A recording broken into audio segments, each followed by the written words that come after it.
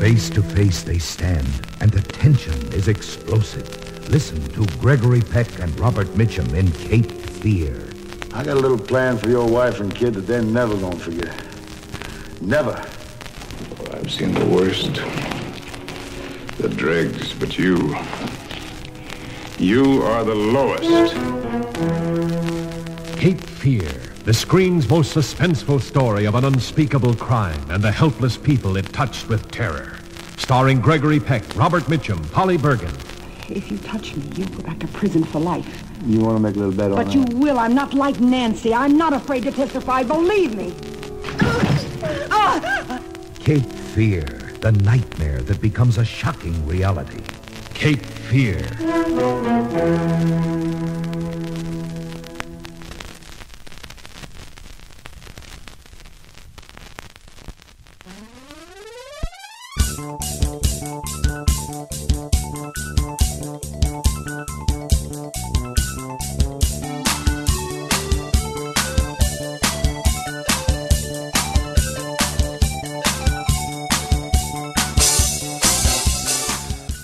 Oh, Nelly. It's a late one tonight. This is a long one. This is a late, long one. Blake and I are, it's a late Saturday night, and since we sometimes work extra hours, we worked all day at our day jobs on a Saturday. So we put in a full day's work, and then we hightailed it over each other's houses. Cracked open a bucket of pizza. And A couple of Mega Jolt Colas. Yeah, and that just made our teeth sting from the caffeine and dried us out. I am getting to a point where, like, if you eat something, like, too sweet, it's like, my teeth hurt. It's so sweet. It's getting to me. That's always happened to me if I had something really sweet. Like, it's sting, and I go, ugh, like it's like taking a shot of something. I can feel it. Yeah. Deteriorating. But now it's like if in the morning if I get up and I gargle with cold water, like I get a shock from the teeth, and it pisses me off that my teeth are like, ah! So I try to, like, push myself. You got to get some of that Sensodyne. Yes, that's what it helps that coating. Yeah. Not to plug anything, but what is Sensodyne? It's a toothpaste, Oh, man. I know. That's got some kind of special formula. Then it helps your enamel. Well, they have Sensodyne makes an enamel toothpaste, but they also have regular, Which helps protect your enamel. which just the teeth.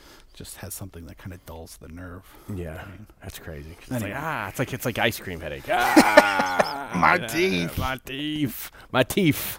So here we are again. Welcome to another edition of Saturday Night Movie Sleepovers. Saturday night movie sleepover. Coming to you live to tape yet again. Again. Yes, we reconsidered that after last week's faux pas, or 2 weeks ago, of the sausage curtain. Which got a lot of play. I would like that a lot of people were actually tweeting us about that legendary Star Trek episode, The Sausage Curtain. Sausage Curtain. If you don't know what we're talking about, please go back and listen to 2 weeks ago that we did an episode, The Night Stalker. The Night Stalker. Good old, the late, great Darren McGavin. And we're back 2 weeks later, and we're doing another new one for us. We're doing our first Western. Our first Western. Yeah. But before, I know we have a lot to discuss here, but I need to tell this is going to be a book turner. I need to recite a quick story before we get going. Everyone sit back. Sit back. Take your shoes off. Crack open a beer. Yeah. So, it didn't get a lot of play on our Facebook page when we posted about it, but Brooklyn Academy of Music is doing a complete Michael Mann retrospective. Amazing. As well as he's going to be there to do like a Q&A or even introduce a he was film or there two. last week, I think. Yeah. And in full disclosure, I'm a fucking huge Michael Mann fan. Don't ask me why, but I'm a huge I know he's one of your favorites. I'm not saying disparagingly. I think I love him, but I think I love him. I think I love him, but I think no. Anyway. I know he's one of your favorites, Yeah. and I've always been a fan, especially of the earlier stuff. I don't like every one of them. I can't be a guy who's like, "Whoa, this movie's better." There's some ones that are better than others, and I do think he lingers around on the same themes. I guess like a lot of directors do. But you being a big Michael Mann fan, myself being a big Michael Mann fan, when we first met, Heat was a big, like this movie. It still actually. Tonight we're talking about Tombstone. Excuse me. But Heat and Tombstone, when we first met back in '97, were two movies that were like 60 years ago. Were like linking movies for us. Yeah. It was like you like that too? I like that too. But so anyway, to get the story rolling, somehow there's a Michael Mann movie. Yes. That eluded both of us. Yes, for decades. Well, because I don't even think it was available on VHS. I think it came out on VHS. That quickly went out of print, and then I don't think it ever came on DVD. Maybe, of course, now it's like you can stream it. Oh, I didn't know that. Oh, you're right. On Netflix, may have it. So we're talking about The Keep. Yes. Like 1980 or 81, maybe. I don't know if it's quite that early, but it's pretty fucking early. Is it between Thief and Manhunter then? Because Thief is like 80, 81. It might be. So somehow this... But it's such an odd movie, The Keep. It's a horror movie. Yeah. It's got Nazis in it. Well, it's a Nazi...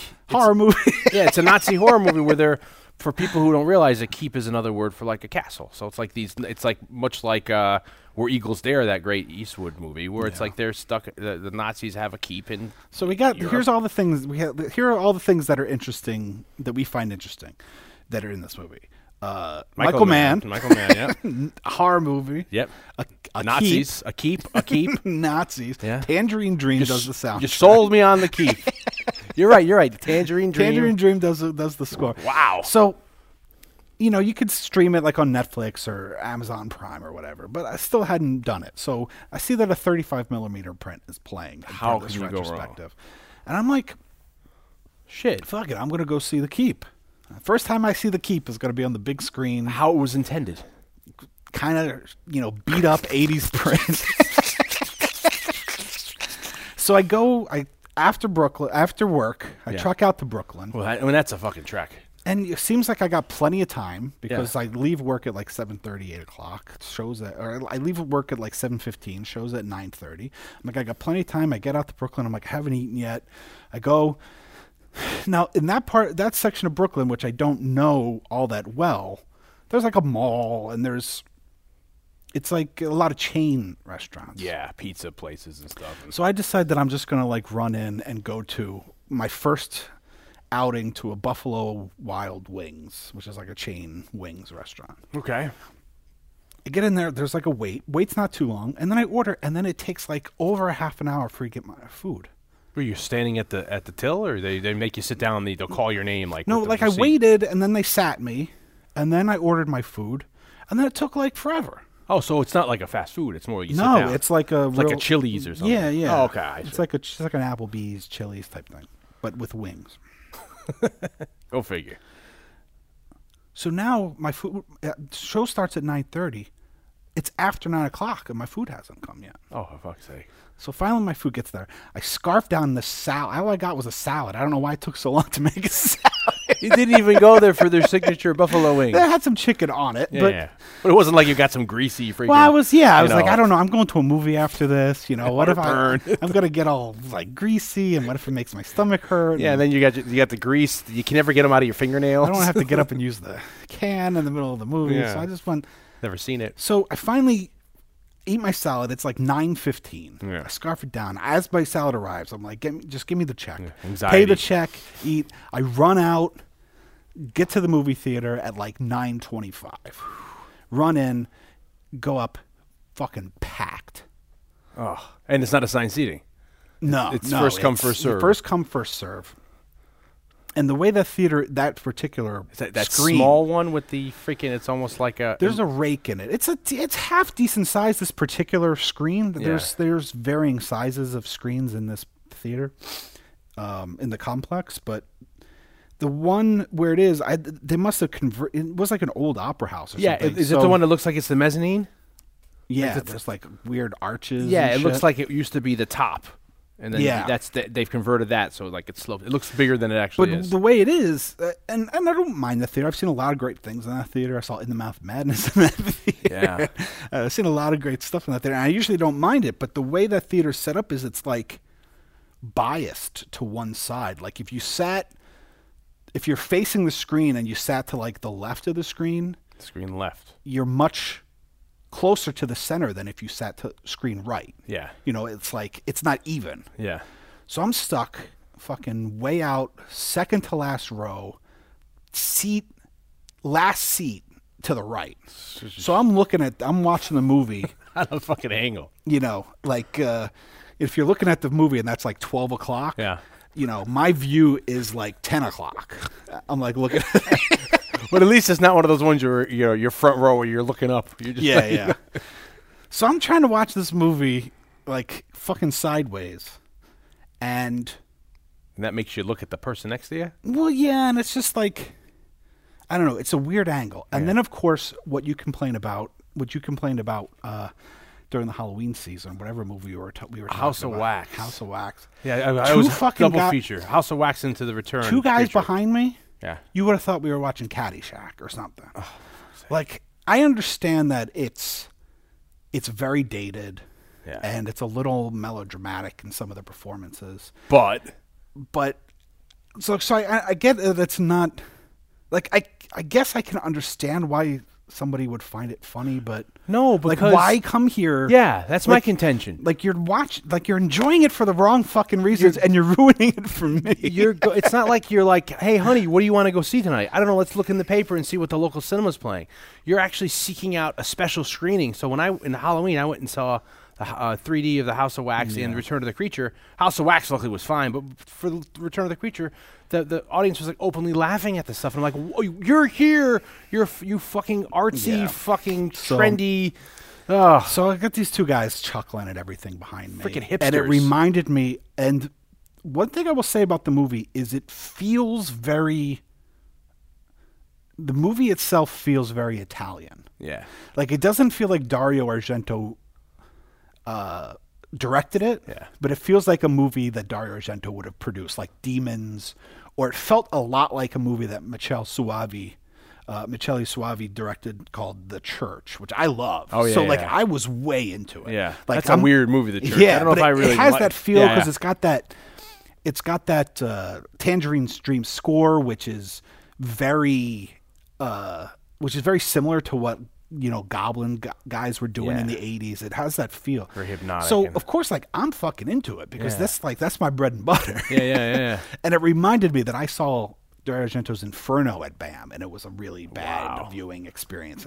So I got like 20 minutes into the movie, and you know what I said to myself? I said, you know what? Like, I don't want to see this movie for the first time like this. So I got up and I walked out. No. I got like 20 minutes in. I was like, I don't want to see it from this fucking angle, and I don't want to see it with these two schmoes. Did you say anything to him on the way out? No, I just got up, walked out. The guy, even though I have a band membership, so it was half price, but the manager gave me a movie pass. Did you tell him, He's like, what's wrong? You didn't find seats? I'm like, look, I found a seat, but it's a really bad seat, and there's two guys behind me that are just, I'm like, I don't want to watch this movie like this. I was like, had I seen the movie before, I probably would have sat through it. But like, I didn't want my first viewing experience to be tainted by these fucking, like, because who knows, like I watch it today. It's not like, it could be 10 years before I watch it again. Yeah. It's not like I'm going to go home and watch this one more time, like in a row. So I got up, I fucking walked out. So you got into it, and then you're like, fuck. I was just like, that's the worst. Because it felt so much like that, like 80s Italian. You felt like you may like it, and it could. I felt like I could get really fucking into it. So were you able to tell it was a Michael Mann movie in the sense of his style, or was it kind of, not from what I saw. Yeah. It a little bit. Some of the shot choices and the camera moves, and then of course you get that feeling of the Tangerine Dream stuff. It was more like the setup to getting to the keep felt more Michael Mann than once we were in the keep. At least for the first 15, 20 minutes. Yeah. And who else was in that? You said Ian McKellen's in it, I forget. Ian McKellen's in it, and the minute Ian McKellen's like, the credits say like Ian McKellen as Dr. whatever his character is, and like the audience laughed, and I was like, that was like the first inkling that this was something is bad. Something's amiss. Yeah. Something is amiss. Something's wrong here. Well, what is wrong with fucking people? Gabriel Byrne. Yeah. Jürgen Prochnow, who's AKA Sutter Kane. Yeah. Das Boot as well. It's got a really great cast. Yeah, and it's just like, why do people fuck around with I don't understand. Look, and we might have people that listen to this show that go to these things and laugh. So it's very, you know what? Shame on them. I find it very interesting. Yeah, one thing I did kind of came away from was like, it's really interesting to see that like somebody obviously can like and appreciate something for opposite reasons than I would. At least like if you look at it that way, it's like an interesting kind of like social. Why would you go seek something out to do that? So that's my keep story. That's horrible. Okay, thanks for listening, everybody. Good night. Yeah, we're calling this one out before we've even started. I'm getting so sick. I'm getting older. I'm getting so sick of people. It's tough because, I didn't even want to go because, I want to see the movie, but I didn't want to check out the Brooklyn after working for 10 hours. But it was like, we've said before, it's like the problem with living in this, there's such great things to do in the city, but it's like, do you have the money or the time to do it? And so, like, every once in a while, I'll be like, something's here, like Michael Mann's here, like, I got to make an effort to go. Yeah. So. Yeah. Well, at least he wasn't there for that. That would suck you. I was contemplating going to see his interview or whatever last week, but. Yeah, I think because he opened they have a new director's cut of Black Hat, his latest movie that came out last year, which I still haven't seen. Yeah, I loved it. It was great. It's that great Michael Mann, but it's a lot of you have to pay attention. I'm curious to see it because I'll give anything a chance, especially if it's a director that I like a lot. But I have to be honest, like I'm not the biggest fan of like his last bunch of movies. Like I really, I'm not even going to say it's like a judgment on the quality of the movie. It's just like I totally wasn't into Miami Vice, and I didn't love the one with Johnny Depp, and I can't think of any other ones. I haven't seen Collateral since the movie theater. Yeah, since it was out in theaters. I remember liking it enough. Yeah, it's good. But that's like the last movie Tom Cruise was in before he kind of went crazy. Well, you know how it's like before he jumped on the couch. Yeah, because people, you think about Tom Cruise, like everyone used to love, and then I think he's wrote it out now. He's no longer like that. But there was a while where it's like it was when he was making War of the Worlds. He was like kind of like, what happened to this guy, But it's a really underrated movie because it's great to see Tom Cruise play a bad guy. And I'm not the biggest Tom Cruise fan, but I thought he does a splendid job. I don't mind in there, Tom Cruise, And I'm also not the biggest Jamie Foxx fan. I liked him in Ray, but I loved him in this movie too. It was good, So I like the realism he puts in a lot of his movies and the attention to detail. It's a shame our schedules are so wacky right now because I was like really tempted to be like to you like we should go see Heat. Like, you and I should go see Heat together. My viewing experience of Heat is which I saw Heat at the movie. I saw it too at the movies, but then I went with a bunch of dudes, and the kid driving got us lost going to the theater. I saw it in the theater where we ended up. Remember we saw the remake of Psycho, and I ended up yelling at those people like the midnight show, and then I lit a cigarette after. I saw it there, but we got lost getting there, and the theater's no longer there. And we got into the movies like after when Pacino's crew was on the scene, kind of like doing the post-mortem on like the armored car robbery sequence. So we missed that whole opening of the armored car robbery. So and I was like, oh, come on, we're late. We're walking in 10 minutes. I don't even want to see this now. I don't know if it was me or my mom, but growing up, we showed up late to like every movie. Like there was like, it wasn't until I was in college where I saw like the beginning of some of these movies. Like I missed it took like 10 years before I saw the first 10 minutes of Teen Wolf. Yeah. It took like 20 years before I saw the beginning of Die Hard. Wow. I have a famous story, Howard the Duck, which I'll save that story for eventually when we do Howard the Duck. But I missed the first couple of minutes. That happened to me with my most notorious one from childhood. I think was Bill and Ted's. I always miss the beginning of movies. You always miss the end of movies. I do miss the end. Return of the Jedi. Second run theater. Saw that son of a bitch. It was still, it was second run in the sense it was still out, but it was at like the smaller cinema, and we left early.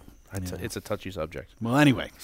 That's horrible. So now you and I are going to have to watch The Keep. Yeah. And it will be not as nearly as fun as experience. We should just do it on here. All right, let's do The Keep. I don't know if anybody else gives a shit about it. It's an interesting Michael Mann thing to do because I thought our first Michael Mann movie would have been probably Manhunter, or I would maybe even Thief. Or Heat. Or Heat, but I think people would expect you maybe to do Heat. Not to say, I love Heat. I think Heat's like a work of art, but I think Manhunter would be great because I don't think a lot of people know. Manhunter. Yeah, no, I think what's his face? What's his name? Who plays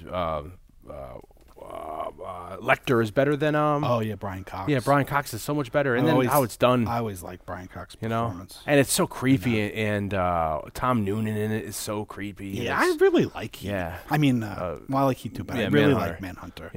And then I had never seen Red Dragon because I liked Manhunter so much, so I only saw Manhunter. I only saw Red Dragon like 2 years ago. Yeah. So it's so weird to think that I didn't realize freaking Red Dragon came out 2002 or 2001, or maybe even like 1999. So it's so dated now to see it because it's like it's Harvey Keitel like still jacked and built, all this weird stuff, and it's like it's so dated. It's like wow. When I taught the horror class, I used to teach a class in the history of horror movies. Oh, hey, welcome to Saturday Night Movie Sleepovers. I'm Dion Baia. That's Jay Blake. Jay Blake. Yeah. I had a student that wanted to write. He loved the books, the Lecter books, and he wanted to write his final paper for the course on the books. Thomas Harris maybe wrote them? And the movies. The way, and that was his paper, was like a thesis about the way the books and the movies were different and stuff. Yeah. And he did the paper, and I read it, and I said, he didn't write about Manhunter. He wrote about Red Dragon. I said, "You ever see?" I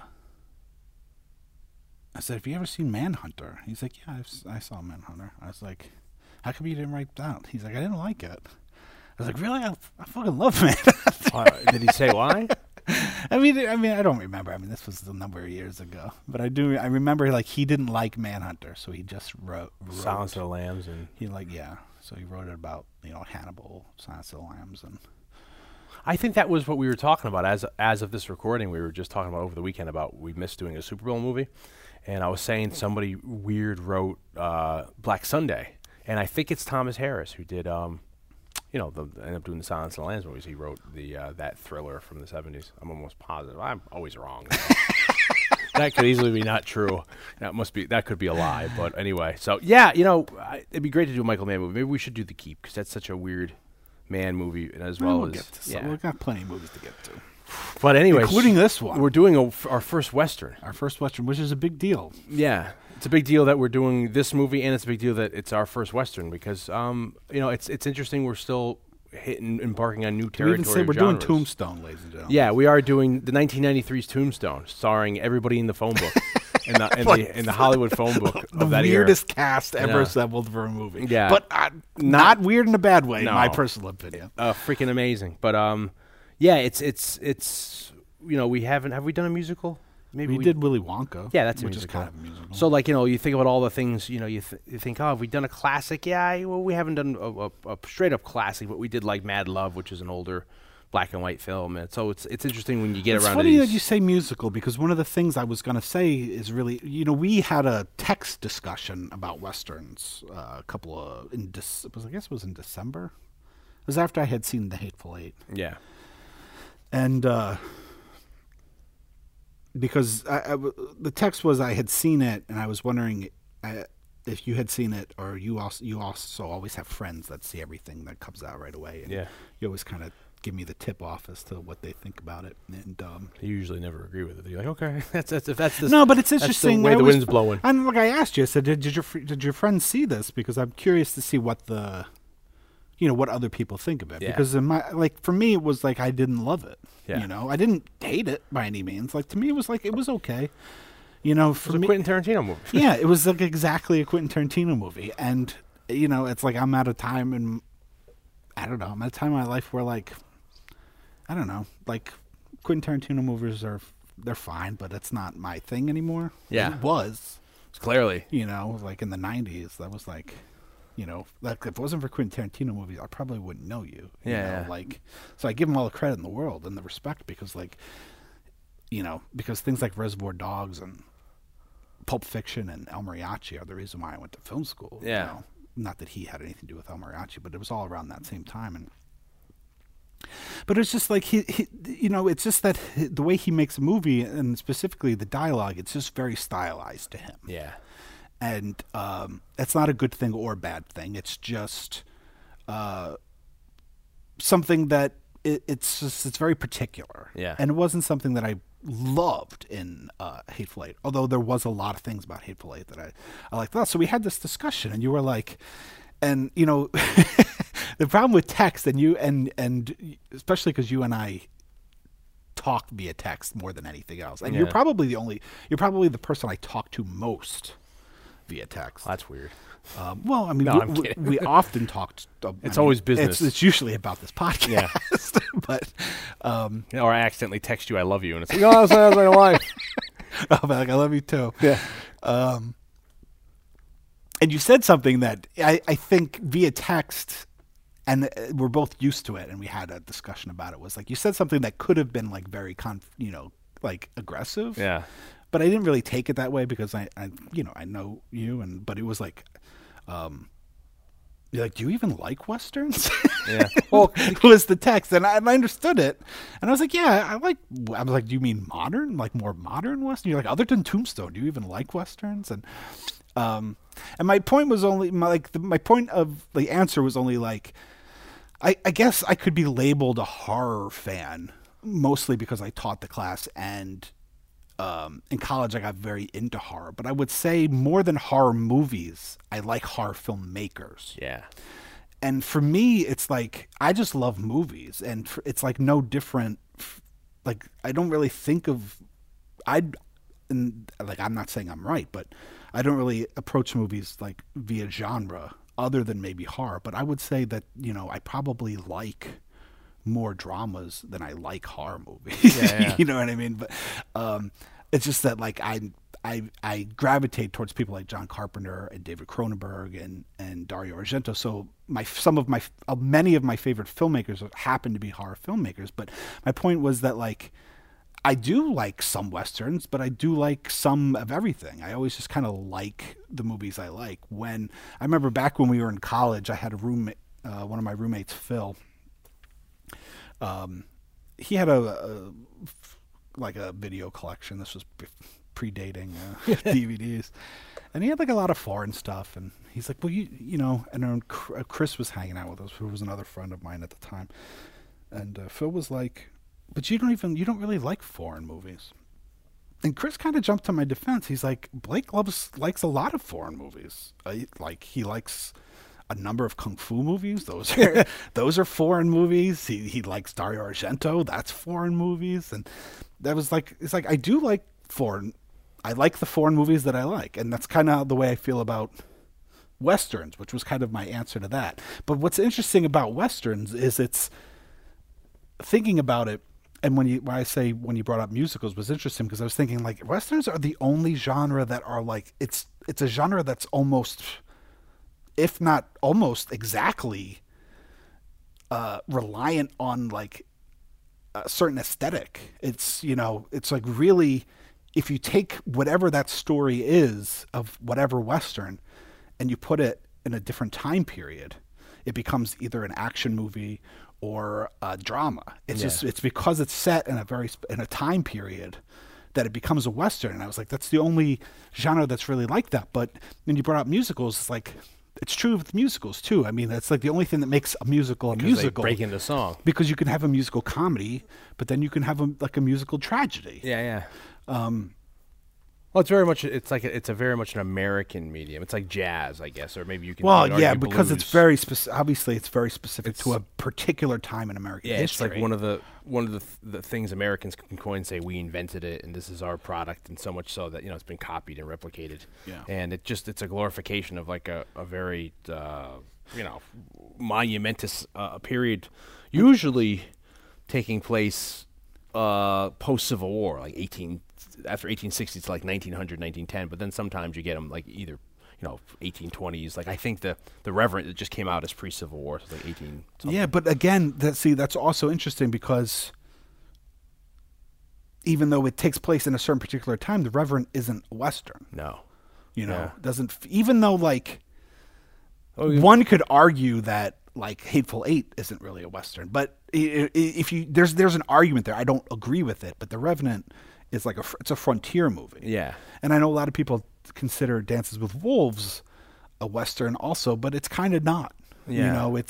There's a fine line. There's a really fine line. Like Reverend is pre, like cartridge, so they're still using muskets and stuff. I mean, it's almost like Last of the Mohegans. Yeah, that's not really a Western too. Like from back to Michael Mann. Yeah, back to Michael Mann.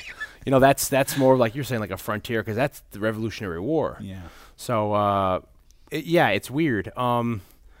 Because I remember, I've always loved Westerns. I remember in college you never really watched any of that because I think you were going through the horror period, and then I always said like I was and then jumping into the horror thing, and it was also remember you said growing up you're like I watched a shitload of Westerns. My grandfather was very into Westerns. I was saturated with Westerns, and then when you got out of college, I remember you bought The Man with No Name. I used to say I remember you used to say, listen, I know they're good, but I'll get to them at some point, or I've already seen them. Then when we got out of college, you got the The Man with No Name trilogy, and then some other ones. You had a lot to do with that. I mean, you kind of pointed. I think the first thing I saw that really, I've always loved Tombstone. Yeah. And that was, like we said, that was one of the things that kind of, it was a connecting thing for us when we first met. Tombstone was something I always liked a ton. But I think the first one that I saw that really got me going on the Western thing was Once Upon a Time in the West. Yeah. And then Rio Bravo, because I knew that Carpenter was a huge fan of Rio Bravo. Yeah, which is basically Night of the Living Dead or Assault on Precinct 13 and set up as a Western. And I knew and obviously I know that you were always a really big Clint Eastwood fan. And like I said, I watched a lot of the John Wayne Westerns and the Clint Eastwood Westerns with my grandfather. And Bonanza, I watched all. He was very into that kind of stuff, and so I had seen all those with him growing up, and it was almost like they'd all kind of blended into one thing. But I know you were a big proponent of those, and although to this day I'm not the biggest Outlaw Josie Wales fan, the movie that you really turned me on to was For a Few Dollars More. Yeah, because I think I had watched, Fistful of Dollars, and I was like, I really like Fistful of Dollars. But you gotta watch For a Few Dollars More. I always feel like, and now to this day, For a Few Dollars More is one of my favorite movies. I think I always think it gets a cheap, it gets pushed to the wayside because it's the middle movie, and everyone always says Fistful of Dollars is so groundbreaking because it kind of kickstarted the spaghetti western, it kickstarted Eastwood's career, and then everyone says and then the Opus is freaking Good, the Bad, and the Ugly. This is so great, and I think those are both of those are very good films. I feel sometimes Good and Bad and Ugly, how great it is a little long for me. It's my least favorite of the three. Yeah, and I'm not saying I don't like it. I think I agree with you too. I mean, that said, though, I love Eli Wallach and I love Lee Van Cleef in it. But I think the middle one, For a Few Dollars More, they're riding off the comfortability they've gotten with the genre in the second one. So Eastwood is kind of he's understands the character. It starts off right with a freaking... Well, you know what it is, and I actually wrote a blog entry on this, and I don't know if it even still exists online somewhere. If it does, maybe we can put a link to it. But it was after I had seen a screening I had seen, not at the same time, but separate times I had seen screenings of Once Upon a Time in the West and For a Few Dollars More. And... both Sergio Leone movies. Yeah. Everything we're talking about now, Sergio Leone. For a Few Dollars More is very much like the blueprint for Once Upon a Time in the West. Yeah. You think about, obviously it's spoiler alerts, but you have the way sound is used from diegetic and non-diegetic with the watch. Yeah. And For a Few Dollars More, and then the harmonica. Yeah, Charles Bronson's harmonica. And then you have basically... at its core, in both, you have a revenge plot. Yeah. Well, that's very much there is, I think, 5 or 7 basic plots of a Western. You can categorize basically everything into a revenge plot, like a man versus nature plot, or man versus man, or frontier conquering, whatever. And there's a very simple. So a lot of all these movies you can kind of class. It's almost like Carpenter's horror plot. Man versus himself, man versus the unknown, or man versus nature or monster. And a Western has a lot of that. And I think For a Few Dollars More, I think it just got so much going for it. It's great. The bad guy, I think his name is Jean-Marie Volonté, if I'm saying that right. It's amazing. And it's funny that he's the bad guy in the first Fistful of Dollars, but then he's killed. He comes back as another bad guy in this one. Great. And it's the same thing with Lee Van Cleef, which is not really understood. Lee Van Cleef is another bounty hunter in For a Few Dollars More, and then he comes back as kind of the bad guy in Good and Bad and Ugly, and I can't understand if he's supposed to be playing the same character or he's not, or does Eastwood and him know each other? Maybe they don't. I don't think they do, but maybe there could be a contention that they are. And it's just great. And then at the end, it's almost too, that they said that, I don't know how true this is, but the opening scene for Once Upon a Time in the West is they, instead of having Woody Strode and Jack Elam in there, in the opening train sequence, they wanted actually to have Eastwood, Lee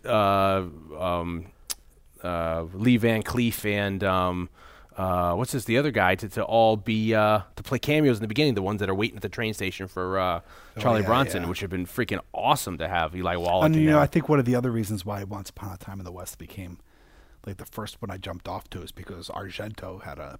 Oh yeah, he wrote it, and he had a hand in the writing of it. And then also, it's amazing because I think it's the only movie that you have Henry Fonda playing a bad guy, and I find that amazing when you when you cast against type, and you have Henry Fonda not only playing a bad guy, but he is a fucking badass motherfucker in that movie. Yeah, he's great in that. It's awesome. It's much like one of my favorite movies, Boys from Brazil, when you have Gregory Peck playing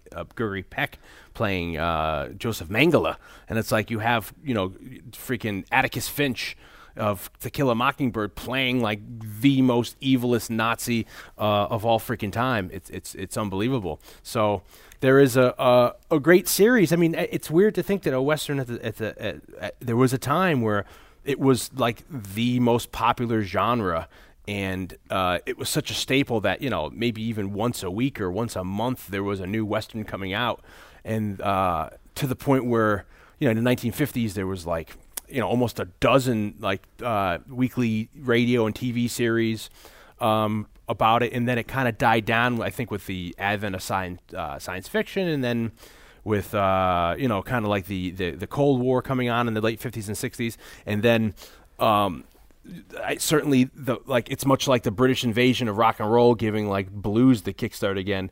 You have the foreign Italian market really, and Sergio Leone being like the main proponent of that.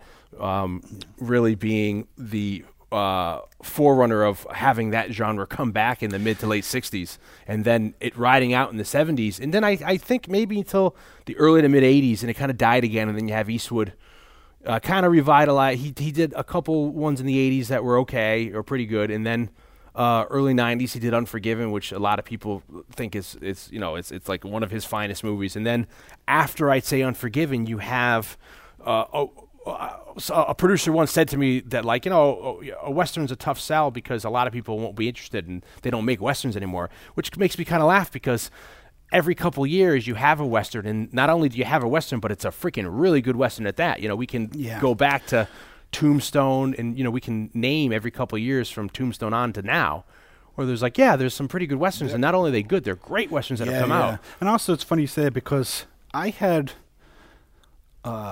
maybe someday I'll still do it, but I had this plan where I was going to make start making really fucking low budget, Sci-Fi Channel quality, sci-fi movies. Yeah. And I actually met somebody who does that in New York, which is crazy. The Asylum Films guy? It's not him, but he makes low budget asylum movies. Yeah.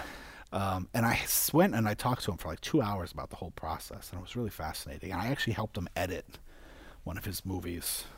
I wish I could remember, because the original title was Earth Killer, and but I think on Netflix it's got a different title. Yeah, it's got the fucking craziest plot for a movie ever, which is people trapped on a space station with a robotic dinosaur.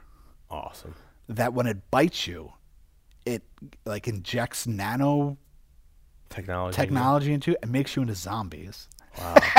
That's the craziest plot ever. Yeah. But anyway, so I was talking to him. It's we're high. Ain't that the craziest plot ever, man? It was like if we were high, man. Yeah, come up with crazy. That. Wait, man. Yeah. It's a space station. It's nanotechnology. We'll eventually get to Tombstone. It's a space station, and there's a dinosaur. Yeah. It's a robot, and there's zombies, man. But I was talking to him about it. He's like, the only thing you really can't make is...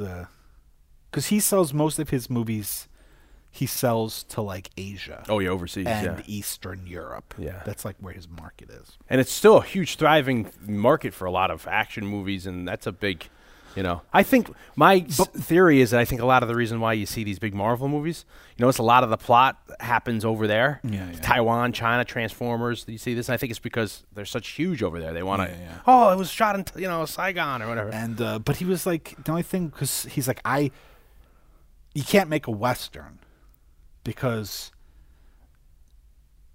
nobody else in the world gives a fuck. It's a very American thing. Yeah. Which very well could be true. I can totally understand it, but it is crazy to think that like some of our greatest westerns are imports from foreign countries. They're Italian movies by way of Spain because they were made in Spain, and it's like, but then a lot of people then take the template and it's like they make their own. Like there's a couple great Japanese movies that are, I guess you can call them westerns. Like what's the one that what's the guy you like? The horror director, didn't he just do a great samurai like a Ronin movie? Takashi Miike. Yeah, didn't he just do? And that's kind of a. He also made like a remake of Django. Yeah, as a western. And I mean, and you can even call maybe even the Last Samurai, the Tom Cruise movie. That's kind of a that is the same exact plot as Dances with Wolves. And so is Avatar. And so is Avatar. So a lot of these movies, like you could take. But I mean, you can go back to Kurosawa and say that those samurai movies. I mean, those samurai movies were made into westerns. Yeah. You have Yojimbo turned into Fistful of Dollars, which was actually Yojimbo's based off of Red Harvest, which is freaking Dashiell Hammett. The Seven Samurai became the Magnificent Seven. Yeah, and what's the one that Rashomon became? Rashomon became. Can't think of the name of it right now. No, it's escaping me. But that's like,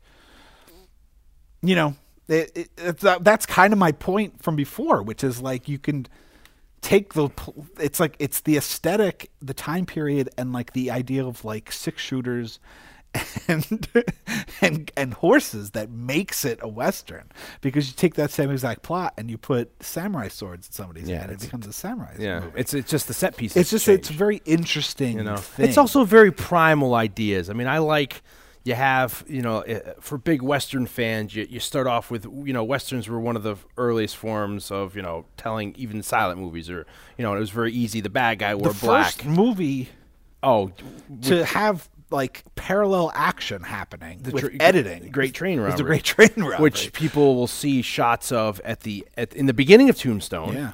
The last shot you see in the Robert Mitchum opening narration, as well as you see that at the very last shot of before the credits of Goodfellas. You see Joe Pesci parodies that, where he takes his gun out and he shoots it at the camera before you have the what's his face's cover of Sid Vicious's cover of My Way. But so you have westerns start out where it's very much like clean cut, where the bad guy wears black, the good guy wears white, and then you get into the John Ford movies. And John Ford with John Wayne, he very much opens up the landscape and shows you the beauty of Monument Valley and all that, and the epicness of them, and he kind of takes them out of the it's not so clear cut, and then you get into the 50s. Well, it's also interesting because you're looking at a time like even like the end narration of Tombstone with Mitchum again, where it's like, well, all these people were dying at in the 20s. Yeah, but it's like like these people that were part of this generation of like what now seems like centuries ago we're still alive. Wyatt Earp, like those two, I can't remember. It's Tom Mix. Yeah, the silent actor Tom Mix, who was a legendary silent western star. He was the pallbearer at Wyatt Earp's funeral. It's much like, and Wyatt Earp loved westerns. Yeah, and he wanted. We can get into it as we go, but he wanted someone to make a western, like a definitive version of that. Like he was working on it. It's like for sci-fi fans, you forget H.G. Wells, who made some of the best. He was alive when Jules Verne was alive, and Jules Verne was knocking H.G. Wells, saying he's making crap. And then H.G. Wells is still alive when freaking Orson Welles is, making the War of the Worlds parody on radio. So it's like you think that these people were even like, Sir Arthur Conan Doyle still around in like the 20s, and it's like, he's battling Houdini about, occultism versus realism. Or even like that Nosferatu is Dracula, but they couldn't call it Dracula because Bram Stoker had his wife, the widow, had a cease and desist order. Yeah, it was like he had not died that long ago. So then Western evolves. In the 50s, you get a great director. It's funny, we're talking about Michael Mann, named Anthony Mann. And he does this great series of movies with Jimmy Stewart. And Jimmy Stewart had, before World War II, he was like, Mr. Smith Goes to Washington, or It's a Wonderful Life, where he's the young man, trying to right wrongs. And then he goes off to war. He's actually in the war. He does some Frank Capra movies, but he's like a bomber pilot. He's dropping bombs in B-52s or Super Fortresses, B-29s, over at Europe. He comes back and he does this series of westerns with Anthony Mann, and they show the psychological aspects of Westerns we're talking about here. Like, you wrong me, or it's a revenge plot. It's very much the psychological, which you didn't have before. And it also, for Jimmy Stewart fans, shows that he's grown up and he's taking on these things. And then that's a very big high point for Western fans. And then in the 60s and 70s with Sergio Leone, it gets into the grittiness of it. And it's not, which I think plays great in, like, say, a movie like Open Range, where, it was disgustingly dirty. I mean, you're walking around in, like, 6 inches to a foot of mud all the time. And I think, remember in Open Range when they're trying to cross the street during the storm and they're trying to put that piece of wood out and the wood floats away and they're like, fuck, it's like, that's how it was. It wasn't all just like guys in white who, didn't look like there was any dirt on them. So it's just like, that's the romanticism of it. It's great to see how the genre evolves. So you have a movie like this, Tombstone, which I think like came out of right field for me. I remember it came. I didn't see it in the theater. I saw it on pay-per-view. Well, when was Unforgiven? Unforgiven, I think, is 92, maybe. So, I mean, it was like... It's around that time. It was an upswing. Yeah, Eastwood... Because of Unforgiven, Eastwood had steadily made... Eastwood hit a high point with Outlaw Josey Wales in, like, 76, I think that is.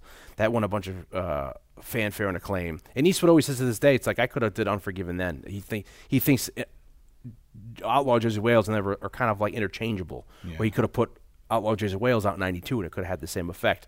But Eastwood got the script for Unforgiven and he said, I'm too young to play this part. So he put it in a freaking drawer for 10 years and waited to age into the role. But he kept making Westerns. He did like Joe Kidd into the 80s. He did Pale Riders was 85, which basically is kind of like a remake of Shane meets High Plains Drifter. Where is he a ghost? Is he back from the dead? And then there might be another Western of his in the 80s. But then he kind of started losing steam, and he's in some movies like the last Dirty Harry, the Deadpool. He's in The Rookie. Well, there was also City stuff Heat. like Silverado. Silverado was huge mid-'80s, which I'm not necessarily a fan of, but people love Silverado. It's a weird movie. It's almost only because like... of, like, casting. It's hard to see people like Kevin Kline and, like, Jeff Goldblum. Yeah, it reminds me of, like, if you take, like, a... very contemporary, like, New York-y type It's actor. like a Steven Spielberg episode of Amazing Stories. It turns into a Western for me. That's how I was like, but people love... Well, it's like, which, there's a little link when we get to the What If game. Like, it's like... a ton of What If game. It's like, Last Temptation of Christ is... Like Harvey Keitel, like, David Bowie. Like Scorsese was just using whoever he could get to do it. Yeah.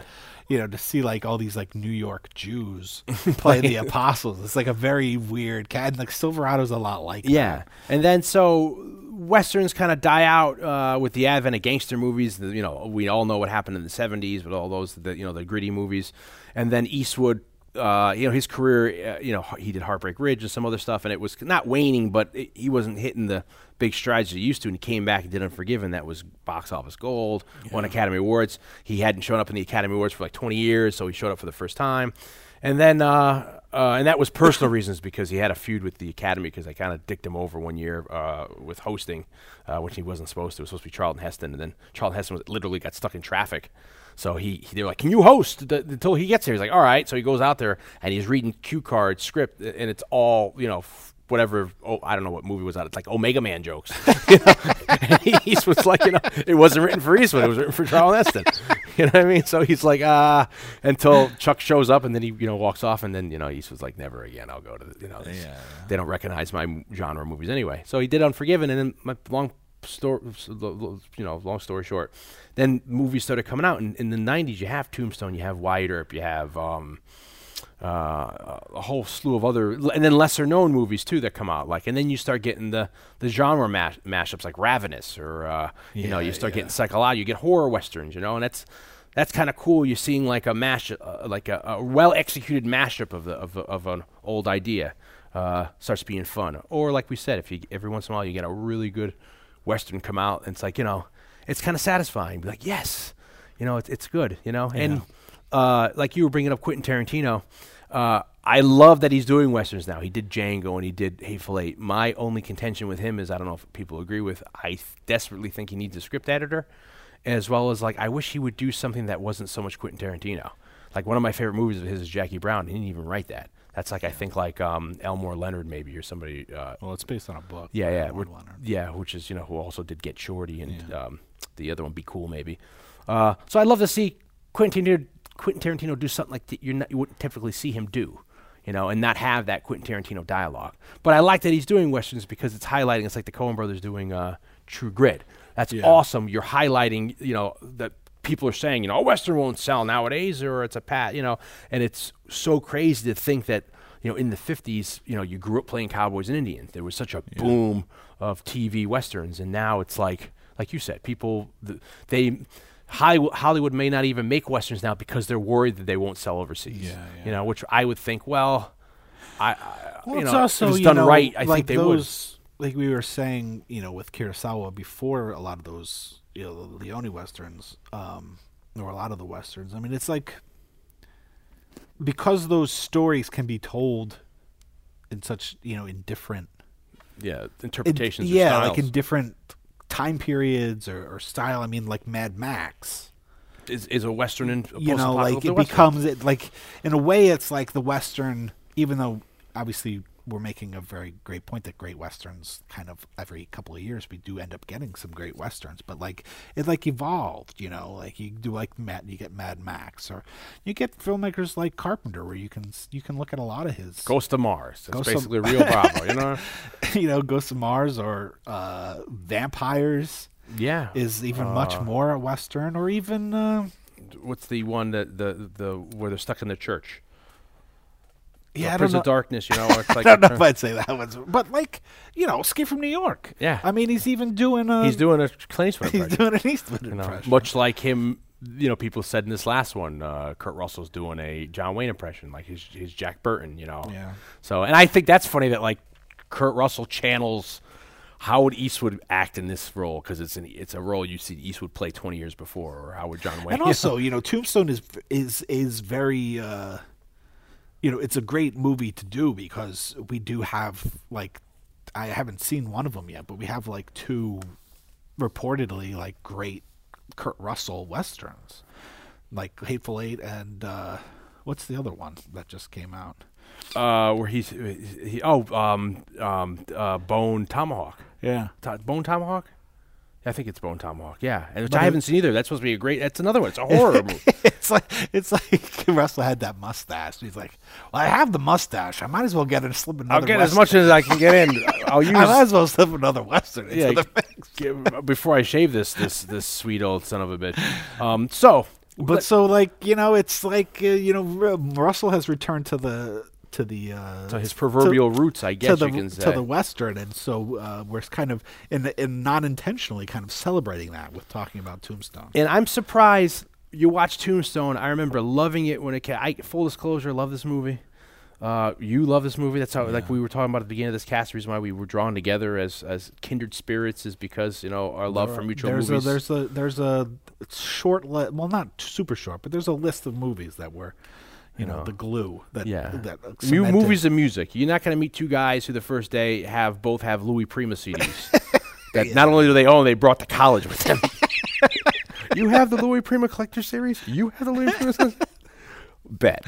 But this movie, not only... I hadn't seen it probably in the 10 years or so. I probably, yeah. And, probably, it's funny because there was a discussion between the two of us. It was not heated, but it was a very in depth. Yeah, what should we do? Because we've kind of made the point that in the past, as we prepared to begin doing the show, Saturday Night Movie Sleepovers, we kind of made this thing where we'll only do theatrical versions, whatever would have been on VHS, or you saw in the theater, And there was this discussion of should we do the theatrical cut of Tombstone, or should we do the director's cut of Tombstone? Yeah, and it's almost we were riding the fence back and forth until ultimately it doesn't make that big of a difference, because even if we watch the theatrical version of Tombstone, we would still have talked about the director's cut of Tombstone. Yeah. So ultimately, it doesn't make that big of a difference, but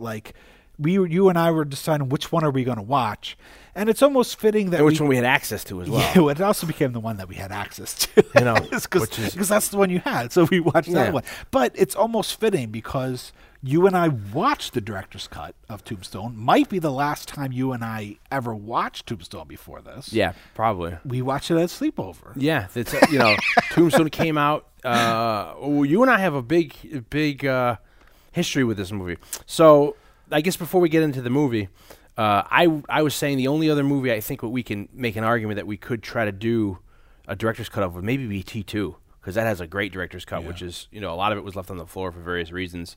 But this movie, when it came out, we saw it by ourselves. We went to college. We're like, you like the movie? We like the movie. Okay, we like the movie. That's great. And then you came over in college to have a sleepover. We went to Best Video, and we realized at Best Video that they were renting out DVD players. Yeah. And we were like, wow, rent a DVD player for a weekend. First experience with DVD. With DVD. Like, what is this new crazy format? Fandango. Yeah. And they were like, you put down you put like a deposit of $600. I forget what it was, and you can you take the DVD player home. And then we were like, shit, we're going to get as many DVDs as we can and watch in a 24-hour period as we can. And then we hooked up like your sister's TV to it. Oh, yeah. That had a VCR. Yeah, we're not supposed to be telling them about this. But so I remember. We didn't sell it. No, we didn't. No. And we ended up buying all those DVDs eventually once we got DVD players. What happened was we ended up we got the DVD player. We picked up Tombstone because it was widescreen. We had not seen it widescreen. Yeah. And then we also picked up Texas Chainsaw Massacre because it was a special edition. Yeah. It had the audio commentary and had all the deleted scenes. This was like, there had become a thing where you would sometimes get like a video, like a movie that would give you a second VHS tape that gave you like the movie again with a commentary. Yeah. Or like deleted scenes on an extra videotape. So like, and obviously all that kind of started with a Laserdisc, but this was brand new to us, the idea of special features. Like they had been around, but it was rare that you would find a VHS tape that had a bonus feature, like a separate tape that had bonus features. So we took both those movies home. I think that was astounding to see us knowing Tombstone so well from the VHS copy and finally seeing that like anamorphic widescreen. Yeah. I mean, like seeing it pan and scan for so many years. Yeah, and it's truly an example going back to like not the 40s, but the 50s when they would do these big movies, and then when they cut them up for television, where they have one shot where it's say 2:3:5 aspect ratio, and one character's on screen left, one character's on screen right, and how do you put that into like 4:3s? They'll just turn it into two different shots, and they bounce as opposed to, or they would pan and scan. They would just, So to see the legendary sequence of the whole sequence of Johnny Ringo and Doc Holliday go at each other and see that they're in one shot together, it's amazing. So, and then as well as we realized that it was since DVDs were so new. Remember, we were like, you can put the subtitles in Spanish. Or we can have them speak Spanish and we can put the American subtitles. Yeah. So we dubbed that movie in VHS. We dubbed it the regular version of widescreen. We dubbed it like in Spanish or in French with the American subtitles or vice versa. Well, we're gonna learn Spanish. Yeah, by memorizing the movie. So that was our one of our original experiences with DVD. And I may still have those copies somewhere. Yeah. And then, lo and behold, we graduate film school in 2001. I'm working at a video store at the time upon graduation. And in 2002, they released the director's cut of Tombstone, which I think another night you're coming over to sleep over. Yeah. And I bring you to the video store. I'm like, are you aware this came out? You're like, no. And I just bought the friggin' the theatrical version of it. Yeah. So we rent the director's cut. And we watched the director's cut, which is what we ultimately ended up watching for this screening. It's kind of, nowadays they would have put both. Yeah, I mean, it's on only the same collection, and it's only like 10 minutes longer. It's not like you're getting an extra hour or something like that.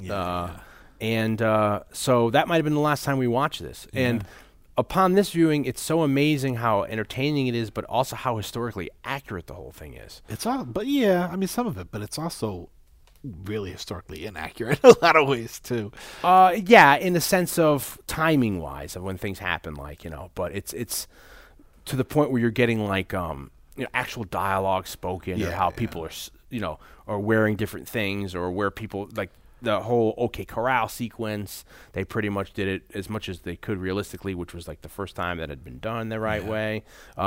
It's amazing to think that like the gunfight at the OK Corral as we know it, no one really knew about until 1931. So Wyatt Earp dies in 1929, and in 1931, a biographer named Stuart Lake comes out with this book called Wyatt Earp, Frontier Marshal, and he did like 8 interviews with Wyatt Earp prior to his death, and he does this memoir, which really hams up Wyatt Earp as this bigger figure than he was, larger than life. Kind of rewrites history to like kind of accentuate Wyatt Earp as being like, he's the lawman, but it really shines a light on this OK Corral shootout, which is only like 30 seconds long in real life and within the movie. And then you have the John Ford movie from 1946 called My Darling Clementine is based on it. And then there's a 1957 movie called Gunfight at the OK Corral, which it's based on as well. And that's basically what becomes the parlance in the American lexicon is what we know as the OK Corral. And then you learn about Gunfight at the OK Corral? 1957. A little bit of trivia. Yeah. That Kurt Russell's dad, Bing Russell, plays a bartender in that movie. Yeah, he plays the bartender in that, and I didn't even know his father was a character actor at the time. And there's a lot of nods to The Man Who Shot Liberty Valance and some other movies here, even to the point of like Harry Carey Jr. being in it, Robert Mitchum being in it. So we have a movie by there's a writer by the name and producer by the name, and he's a small-time actor named Kevin Jarre. Is his name? I don't know if it's Jarre or just Jar with the Jar. name Jarre. Yeah, and he had done he wrote The Mummy, I guess. He'd done like The Devil's Own. Yeah, but he also wrote Rambo: First Blood Part 2. Yeah. And I think his big claim to fame was that he wrote Glory. Yes, and he has a big part in Glory too, and that won all this acclaim. So he goes to I think Kevin Costner, and he's like, I want to develop, a movie of Wyatt Earp, and Kevin Costner's like, I do too, and they kind of disagree on which way they want to. I've heard conflicting stories about the Kevin Costner connection. Yeah, it's reportedly that they both agree they want to do a Wyatt Earp story, but they kind of have differing opinions on which way they want to do. Where Kevin Costner wants to concentrate more on Wyatt Earp's life from beginning to end and make it much longer, almost like a TV. Like a TV series, like 6 or 10 episodes, where a miniseries. Miniseries where this guy Kevin Jarre wants to make it more, focus it more on his time at Tombstone and the fight at the OK Corral, and then their feud with the Cowboy Gang and the Clantons and all that.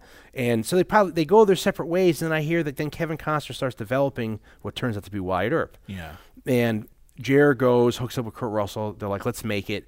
They start getting things together.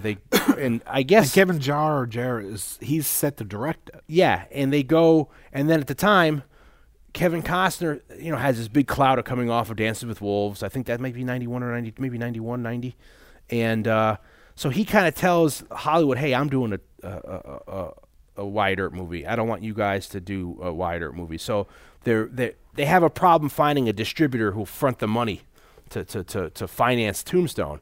So they get Buena Vista, Disney, will say, yeah, we'll do it. It's a subsidiary of Disney. Yeah, they say, we'll put up the money, and they give them $25 million to do this movie. And then Kurt Russell and Jarre start casting the film. And, I mean, you think about the cast we talk about in this movie. You got Kurt Russell, Sam Elliott, Bill Paxton, Powers Booth, Michael Biehn, Charlton Heston, Jason Priestley, Stephen Lang, Thomas Hayden Christensen, Dana Delaney, Michael Rooker, Harry Carey Jr., Billy Bob Thornton. We said Robert Mitchum, who was supposed to have a bigger role. Frank Stallone, Robert John Burke, Billy Zane, just to name a few, are all in there. It's very crazy cast. That's a lot of TV actors. A lot of TV. A lot of people Jason Priestley is coming off an 90210. John Corbett, who plays Johnny Barnes, was on Northern Exposure. Thomas Hayden Church was on Wings. A lot of people who also hadn't really Billy Bob Thornton wasn't anybody yet. Well, a lot of people haven't really come to fame yet. Yeah. That are still Frank Stallone. Stephen Lang did Manhunter and some other stuff with Michael Mann, but he went on to do Avatar. He's in Public Enemies. I personally love him as an actor. Oh, he's amazing. I mean, he's amazing in this. Yeah, he's heavier in this, and he's lost a lot of weight, and he became jacked for Public Enemies and Avatar. He plays the heavy. Now, he's also in that movie with the one with I think he's like the bad guy in the one with James Woods and Michael J. Fox. Oh, the hard way. Yeah, you're right. He is the bad guy. He's like the guy with the round glasses, the killer. I forgot about that. Well, he's also the reporter in Manhunter. Yeah. I forget who plays him. It's what's his face who passed away. Oh, Philip Seymour Hoffman. Yeah, he plays it in Red Dragon. So I didn't mention Val Kilmer because at the time they cast like you're saying, the What If game, they cast Willem Dafoe. They wanted to cast Willem Dafoe, but because and I think he got the role. Yeah, but then because of there was a big controversy when Last Temptation of Christ had come out, and so Disney didn't want to deal with any of that controversy. Yeah, they wouldn't distribute it if they had Which Dafoe is really interesting, and there's a short little story about the Tombstone in this part of Doc Holliday. First of all, I think it would have been really interesting with Willem Dafoe. He's a really interesting actor. Of course, Val Kilmer. I mean, this is like, I think most people consider this like his best performance. Yeah, this and Morrison in The Doors is kind of like... And, and he's fantastic in it, but it's very funny because I remember when we were in college, it was almost just to like kind of bust your chops. I always used to tell you how like, I think James Spader would be awesome as Doc Holliday. I don't remember that. And you're like, but Val Kilmer's so good in it. I'm like, yeah, but I think James Spader could have done better. And you used to get so mad at me. I don't remember. Because I was like, at the time, I was very into like Cronenberg and stuff. So like, I was coming off of like Crash, and I still think at the time, like 90s James Spader, I think he could have fucking nailed. He could have done a really interesting performance. But Val Kilmer's so great in this part. It's also like I'm a huge Dennis, what's his name, fan? Weaver. Not Dennis Weaver. I love Dennis Weaver.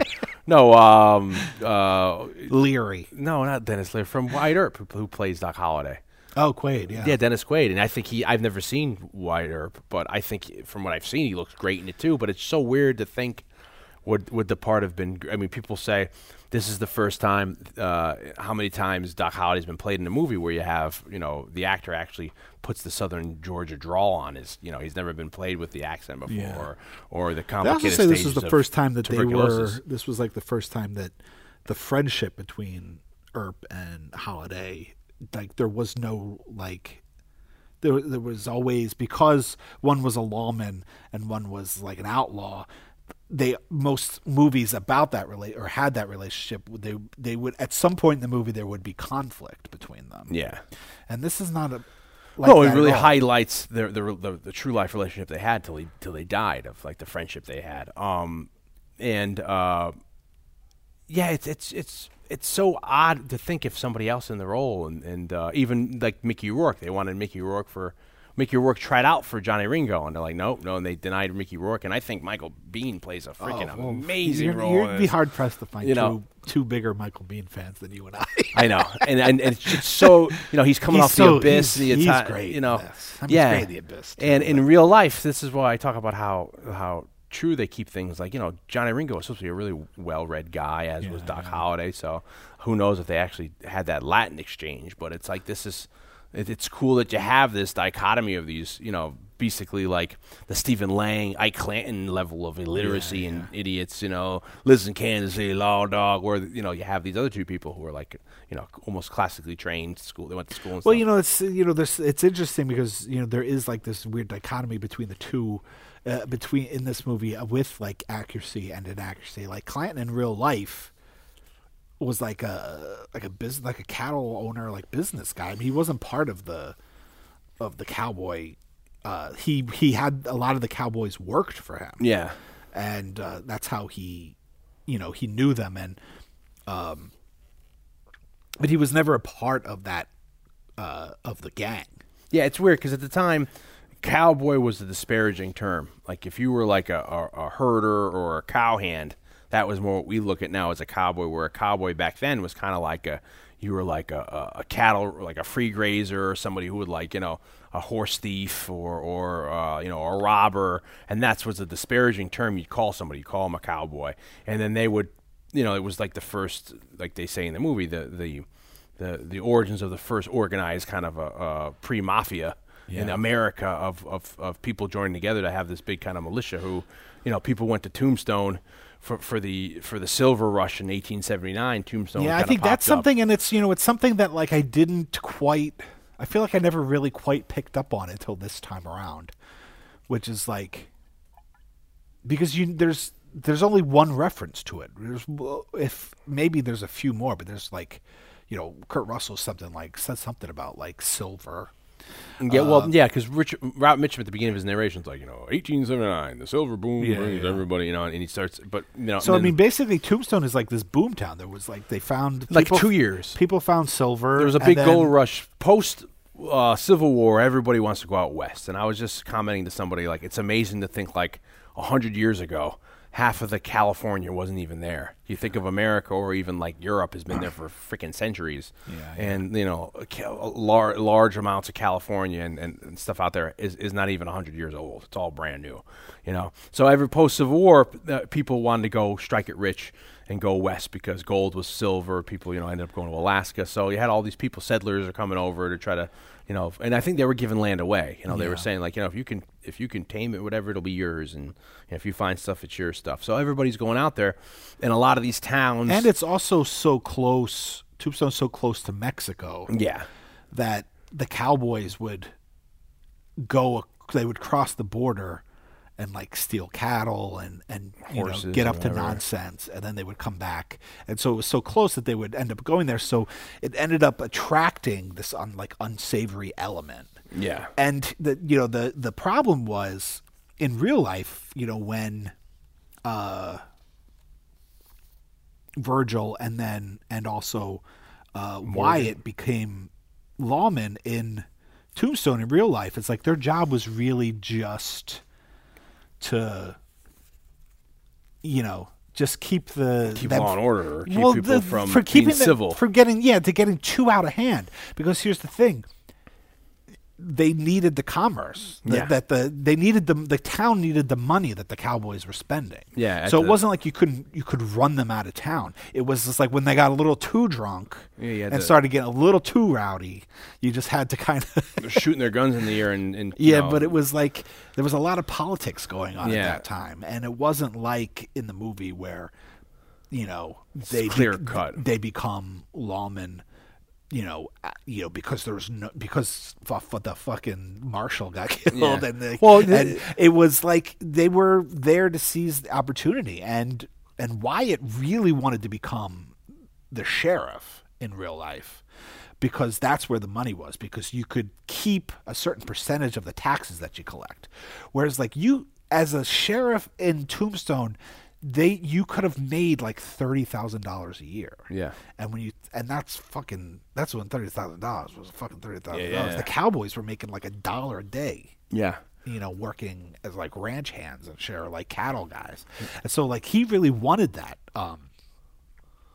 job. But he ran for office. But then Bean got put in, and then he was lobbying to become sheriff. Not Michael Bean, like the actual the sheriff who's played in the movie, Johnny Bean, who kind of sides with the Cowboys in the movie. He looks like a politician almost, because Virgil is made I don't know what he's made, a marshal or something before they get to Tombstone, and the Earp brothers traveled together. They were northern Republicans and they came out west.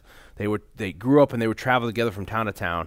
And Virgil was appointed deputy U.S. Marshal for Tombstone before they arrived. And Wyatt was hoping to leave First Law behind, and he was hoping to open a stagecoach industry. But then when he got there, he found out the stagecoach industry was very competitive. So the brothers ended up getting into, among other things, they would go from town to town, either be lawman, saloon owners, or pimps. Yeah, so they were pimping out because at the time before he became a lawman, Wyatt was basically not even so much a pimp, but like the muscle, like a protector of and his first wife was a prostitute. Yeah, and so Morgan as well as Wyatt end up working for Wells Fargo, being the shotgun driver on when they're carrying. Which was a fucking dangerous job. Yeah, that's where you get riding shotgun from for all those people who have never seen Magnificent Seven with, Steve McQueen has that great scene. But when you rode shotgun, it's basically, you're on the top with the guy. There's a guy, the driver, who's tending to the horses, and you're sitting next to him with the shotgun, the double barrel usually, and you're just keeping an eye out, and for people who are going to come cattle cattle rustlers or robbers to rob your whatever bullion or gold you're transporting in these stagecoach or even if you're having people. A lot of times stagecoaches would be just held up for it's just like a mugging, and then they'd have someone riding shotgun just to try to keep some weaponry. So Wyatt Earp did that for a while. I mean, he was a marshal before that in Dodge City, and he only got into one shootout. And reportedly, what happened was a couple cowboys were drunk and were shooting in the street. Wyatt Earp, along with some other people, shot at the cowboys that were fleeing. Oh, they were outside of a theater, I think, and then they shot up a theater. And one of the guys got shot in the arm, and that guy later died maybe after a month from his injury, and Wyatt Earp took the credit for that. And that's the guy he ended up saying that he killed. Yeah, Virgil had much more. He says it in the movie, and the thing is they don't even know who shot that guy. Yeah, but Wyatt Earp kept he always and Wyatt Earp always kind of felt really shitty that he could have been. Yeah, and I agree with you that these are the inaccuracies we're highlighting. There's a lot of that, but I was just astounded by the accuracy of them. Yeah, like Virgil saying this is not what I want. Yeah, or he's actually carrying Doc Holliday's cane, which was true. Or the lines were like they're shooting at us, or you're gonna get killed. There's a lot of lines. I'm your Huckleberry. At him and says, the fights commence, get the fight or get away. All that kind of who actually ran off and what direction. So the only one who really saw combat at the time was Virgil. Virgil was in the Civil War, and he was decorated, and he had done other stuff. And Morgan had never even got into a gunfight until this happened. And so they get to Tombstone, and basically, you said that Wyatt runs for public office in 1980. But he loses 1880. but he loses the election, so he to be the county sheriff, and he ended up becoming the riding shotgun on the Wells Fargo stuff. And then slowly but surely they start getting into these because then what happens is Virgil, who's the deputy marshal of the county, starts taking the sides of the business owners, where you said the actual sheriff of Tombstone is kind of siding more with the cowboys. So becomes this rift where the business owners and the client people, the public, don't necessarily care for the Earps, but at the same time they realize that the Earps kind of have their back because at the end of the day the Earps are business owners themselves. And it's also but also what's interesting in the kind of like the discrepancy, which is a really interesting story, is which is what led to the OK Corral, which is that Earp was trying to run for county sheriff, and there was a stagecoach robbery where somebody got killed by one of the cowboys. Yeah, there was a guy that was ill that day, who was usually the shotgun driver, who was usually the driver of the horses. So another man who was usually the shotgun rider had switched positions, and he was doing the horses that day. And then it might have been a Wells Fargo or whatever. And as you're saying, they're riding along on the road. The cowboys or the robbers come out and they say, hold it. They shoot they fire a shot and they kill the shotgun driver. And that guy's like, that was intentional. They thought I was going to be there that day, and that's why they shot him first. And there's a lot of aggression that starts happening. So and then there's there's a reward on the head of the people that committed this robbery. Excuse me. And so Earp says to himself, if I can catch these guys, then that'll sway the public favor, the public's, to favor me. So he goes to Clanton, and he says, "Look, I know you've done a lot of business with the cowboys. If you can find out where they are, you can have the reward money. I don't want the reward money. I'll go get them." And it was 400 miles or something. Yeah, it was like three guys, and I forget how much it was, but it ended up being like $1,200 per guy. So Ike Clanton says, "All right, I'll find out, but you fucking can't tell anybody." Because the minute they find out that I snitched on them, they're going to kill me. Yeah. So Earp goes out to get them. Somebody else kills the cowboys before Earp gets there. Yeah. And so Earp doesn't get his guys. Clanton doesn't get his reward. And then it starts to stew, and Ike Clanton starts to get really paranoid that Earp might say something. Yeah, and it builds this tension where then... So Clanton comes to town, and he's fucking rowdy in the clubs, which is very reminiscent of what happens in the Oriental Club. He has a propensity to drink, and he starts getting drunk. He starts getting into fights, swearing. And as he's getting drunk, he's getting more obsessed with this fact that fucking Wyatt Earp might say something. Yeah, and he gets very He gets very confrontational with Earp and Doc Holliday. And then it's all that then shortly led up to the shootout at the OK. And then they mandate this law where there's, they don't want any guns within city limits. And then they look at it, the cowboys are like, fuck you guys, the Earps, because you're just coming in here and manhandling us and telling us what to do. We have a right to bear arms and carry stuff. And, the Earps standpoint is like, well, we want to try to maintain some sort of civil obedience because you guys are getting drunk coming up here shooting. And what ends up happening is the marshal in the Marshal Fred White, who in the movies played by Harry Carey Jr. in our What If game, was originally supposed to be played by Glenn Ford. And Glenn Ford, the legendary actor who we all know and love, ended up being too ill to play the part. So Harry Carey Jr., who was another legendary Western actor who was 76 at the time, was supposed to just play like a wagon hand. Yeah. He takes over and plays the Fred Marshall part. And this is really funny. This goes into the historical accuracy to a certain part and then some historical inaccuracy about the movie where Harry Carey Jr. takes on the role as Marshal Fred White. And then we know him at the scene where Powers Booth, playing Curly Bill Brocious, is supposedly getting high with the Chinese and opium, goes out shooting.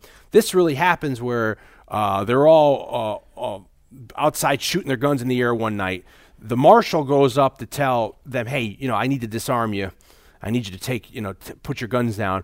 And what actually ends up happening is Curly Bill, in the movie, they make it look like it's on purpose. Yeah. But what actually happens is his gun, the kind of gun that he had, the revolver, it was half cocked. And when he was giving it to him, he accidentally shoots him. Wyatt Earp actually does see this, runs over, pistol whips Curly Bill over the head, knocks him out. And then the town right there wants to lynch him. And Wyatt Earp actually sticks up for Curly Bill. Says, no, we're going to take him and he's going to have a trial. And they don't lynch him. But unlike the movie, what ends up happening is, which they don't really explain in the movie, is the reason why Powers Booth's character, Curly Bill, is never brought up on charges is because the marshal, Fred White, survives long enough, maybe a couple days before he dies, and he testifies like, no, it was an accident. And then when they have the inquiry, they show the kind of gun he has, see how it can go off half-cocked. So that's why... charges were never pressed, but the inaccuracy, which to get to my point about this, is because you have a 76-year-old Harry Carey Jr. playing the role, and in real life, the marshal died at 31. He was a 31-year-old who ended up getting shot and killed. Yeah. So you have this this constant aggression that's starting to happen. Another interesting thing is that they were going to have Robert Mitchum come in, and Robert Mitchum was going to play the part of the elder Clanton. Yeah. He was going to be I forget the gentleman's name, the elder. And first day of shooting, Robert Mitchum falls from his horse and really hurts himself. He was going to play Newman Hayes Clanton, but he had a horse riding accident and he hurts his leg and he can't go on. So they actually, instead of recasting it, they just write him out and they give the majority of his dialogue to either Ike or a lot more of it to Powers Booth, Curly Bill. And then Robert Mitchum just ends up being the narrator. He bookends the movie. So this aggression starts happening, which leads up to the OK Corral shootout. But there's parts where they're like at the Birdcage Theater. Some of that actually happened where there was a scene where they talk about, witnesses say that like, there was a guy, the juggler who comes up on stage, started juggling, and then, they shot at him, and then the guy runs off stage. They're shooting at us. See, that's all real dialogue. So it's interesting that this director here, Kevin Jarrett at the time, wrote this script. I think it might have been the only script he wrote, or he came up with stories, but this is a pretty amazing script that he writes that it's so accurate. But the problem was with his script was it was too big, and he had... every character, you have like 89 speaking parts, so every character in the movie had like a subplot explaining it. And Kilmer and Kurt Russell in an interview with, I think it's called True West Magazine in 2006, talk about like, Kurt Russell was like writing himself out of it so that he can give other people screen time, or there was just too much there, subplot and scenes. So basically, Jar doesn't want to. He doesn't want to cut anything. He's set to direct the movie, and because it's his baby, he wrote the script. He doesn't want to cut anything. He shoots the scenes with Charlton Heston. They get shot, and then there's this huge fight. Like he's like, no, I don't want to cut stuff. Yeah. So I guess Buena Vista, Disney ends up firing him. Yeah. And then everyone gets scared that shit. They may just can the movie because the only things we have in the can are the Charlton Heston sequences. Now this is where it becomes really weird because after they bring in. George P. Cosmatos, who Stallone, and I don't know which Stallone, is it Sylvester or Frank, suggest, like, hey, he did a good job on Rambo Part 2. Well, it's also, there's that, but it's also, and this guy's got the fucking best name ever. And if we were going to do Sleepover Movie Hall of Fame executive producer, an inductee, Andrew G. Vajna. Yes. Probably something like Vanya, but it's Vajna. Andrew G. Vajna. Yeah. Who executive produced The Changeling, which is a favorite of We love George C. Scott's The Changeling. Victory with Stallone, all the first 3 Rambo movies, Angel Heart, which is Total Recall, Color of Night, Jacob's Ladder. This guy, executive producer on a million fucking awesome sleepover movies. There's also it could have been Frank or Sly, but it's also that Vajna had produced the Rambo First Blood Part 2. So they and he was executive producer of this film too. So somehow George P. Cosmatos, who doesn't have a very lengthy filmography. He died in 2005, but he had among a few other movies, he directed First Blood Part 2, Cobra, and Leviathan. Yeah, all sleepover staple classics. Yeah. Leviathan and Cobra are great. And so they suggest him, and this is what there's a weird speculation because in this 2006, so he dies in 2005. Yeah. This movie, of course, came out Christmas Eve 1993. So somehow no matter who, somebody brings up that, hey, George P. Cosmatos could come in and fucking finish this movie. But now, after he dies in 2005, in 2006, they do this interview with True West Magazine. Kurt Russell... Again with that True West Magazine. Yeah, Kurt Russell says in the interview that it was actually him, October 2006, if people want to go check out this article. Russell says it was actually him who went on to direct the movie after Jar was fired, and he did the majority of the picture. And according to Russell's saying that it's credited to Cosmatos. Is Cosmatos? Yeah. But he basically was just there as a figurehead to make things go smoothly. And they also say that they even developed. Russell says that he would give the guy shot lists the night before. The night before and then day, he would sit in his hotel room and give him stuff like shot lists and storyboards. And then the next day, they'd even come up with a weird kind of silent sign language so that Russell could... And see, it's all...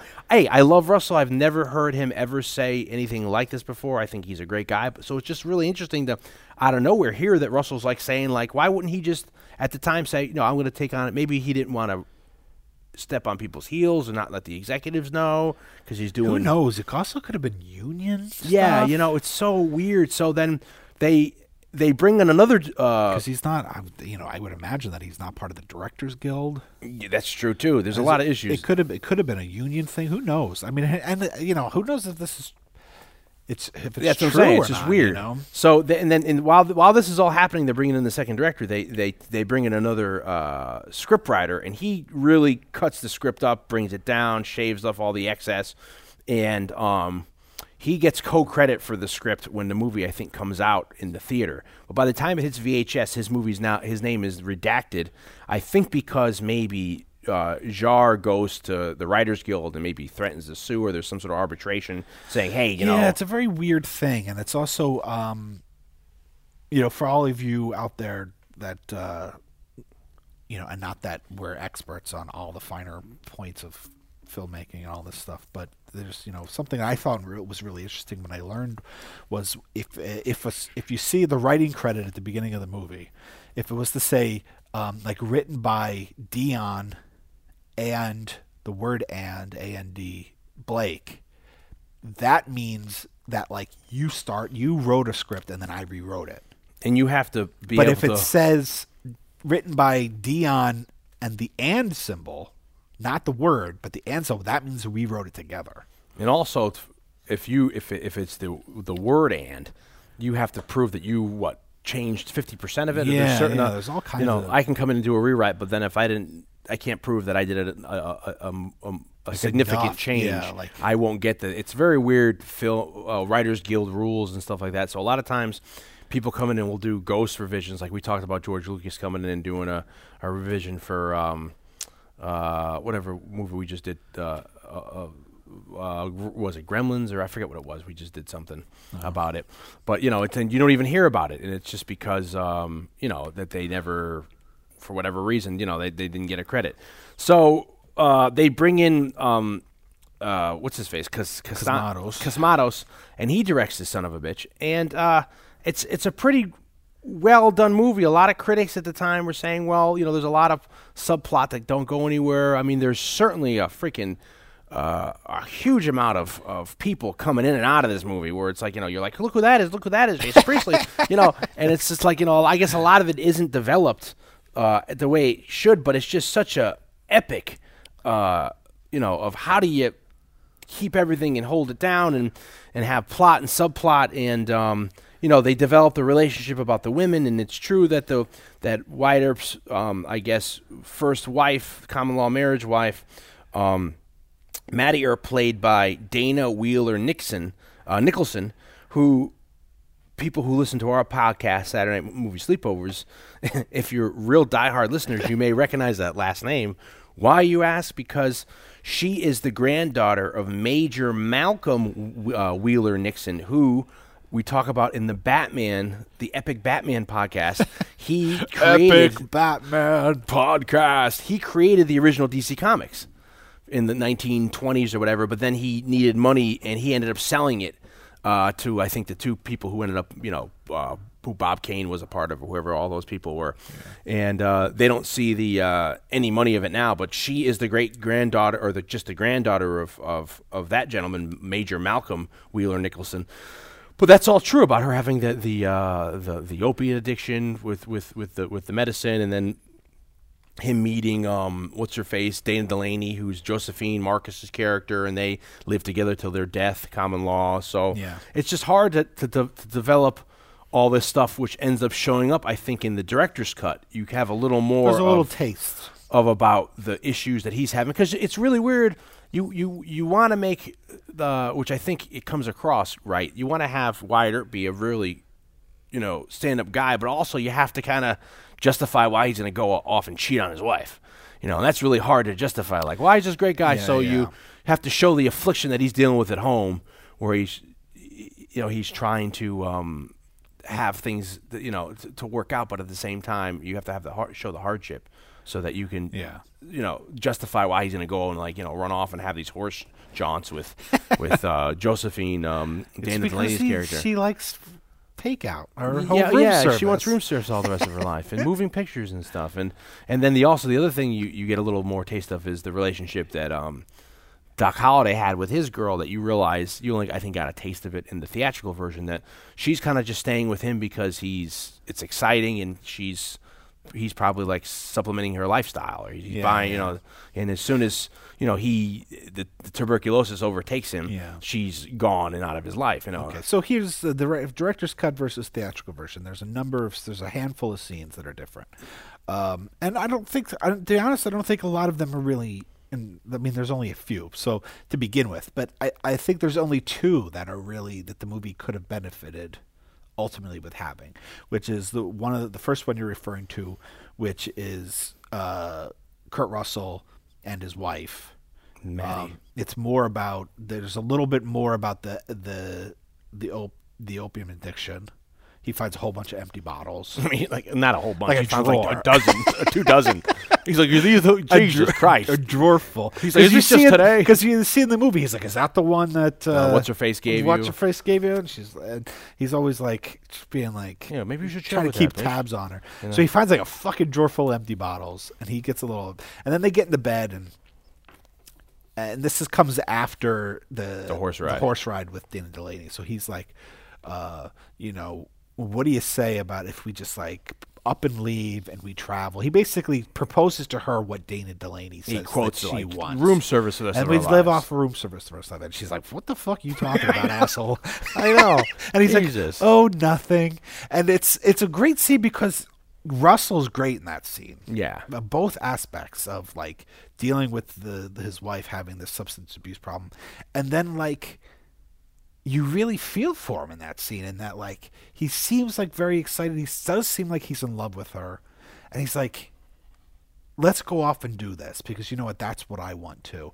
And then when she's like no, he's like, oh, nothing, yeah, oh, I was just, it was some stupid idea, some stupid and daydream. You really feel bad. I really felt bad for him in that scene. Well, you really realize that he's, instead of like hooking up with her, do they end up kissing on the horseback or no? I don't think, not to my recollection. But it feels like he very well could have just threw her down and had his way with it. Yeah. But he's a better man for it, and he goes home and instead says, "Hey, let's run away together. Let's sell our stakes, get out of this town, and go see the world." Like what I would think every girl wants to do. Hey, we have the money. Let's go tour the world. Yeah. And she's like, "What are you talking about? I want to just sit in my room and drink this opium bottles for the rest of my life," which is really sad. The second scene is this other scene you're referring to, which is one that I don't think is so much needed, but it's between Doc Holliday and his girl. Yeah.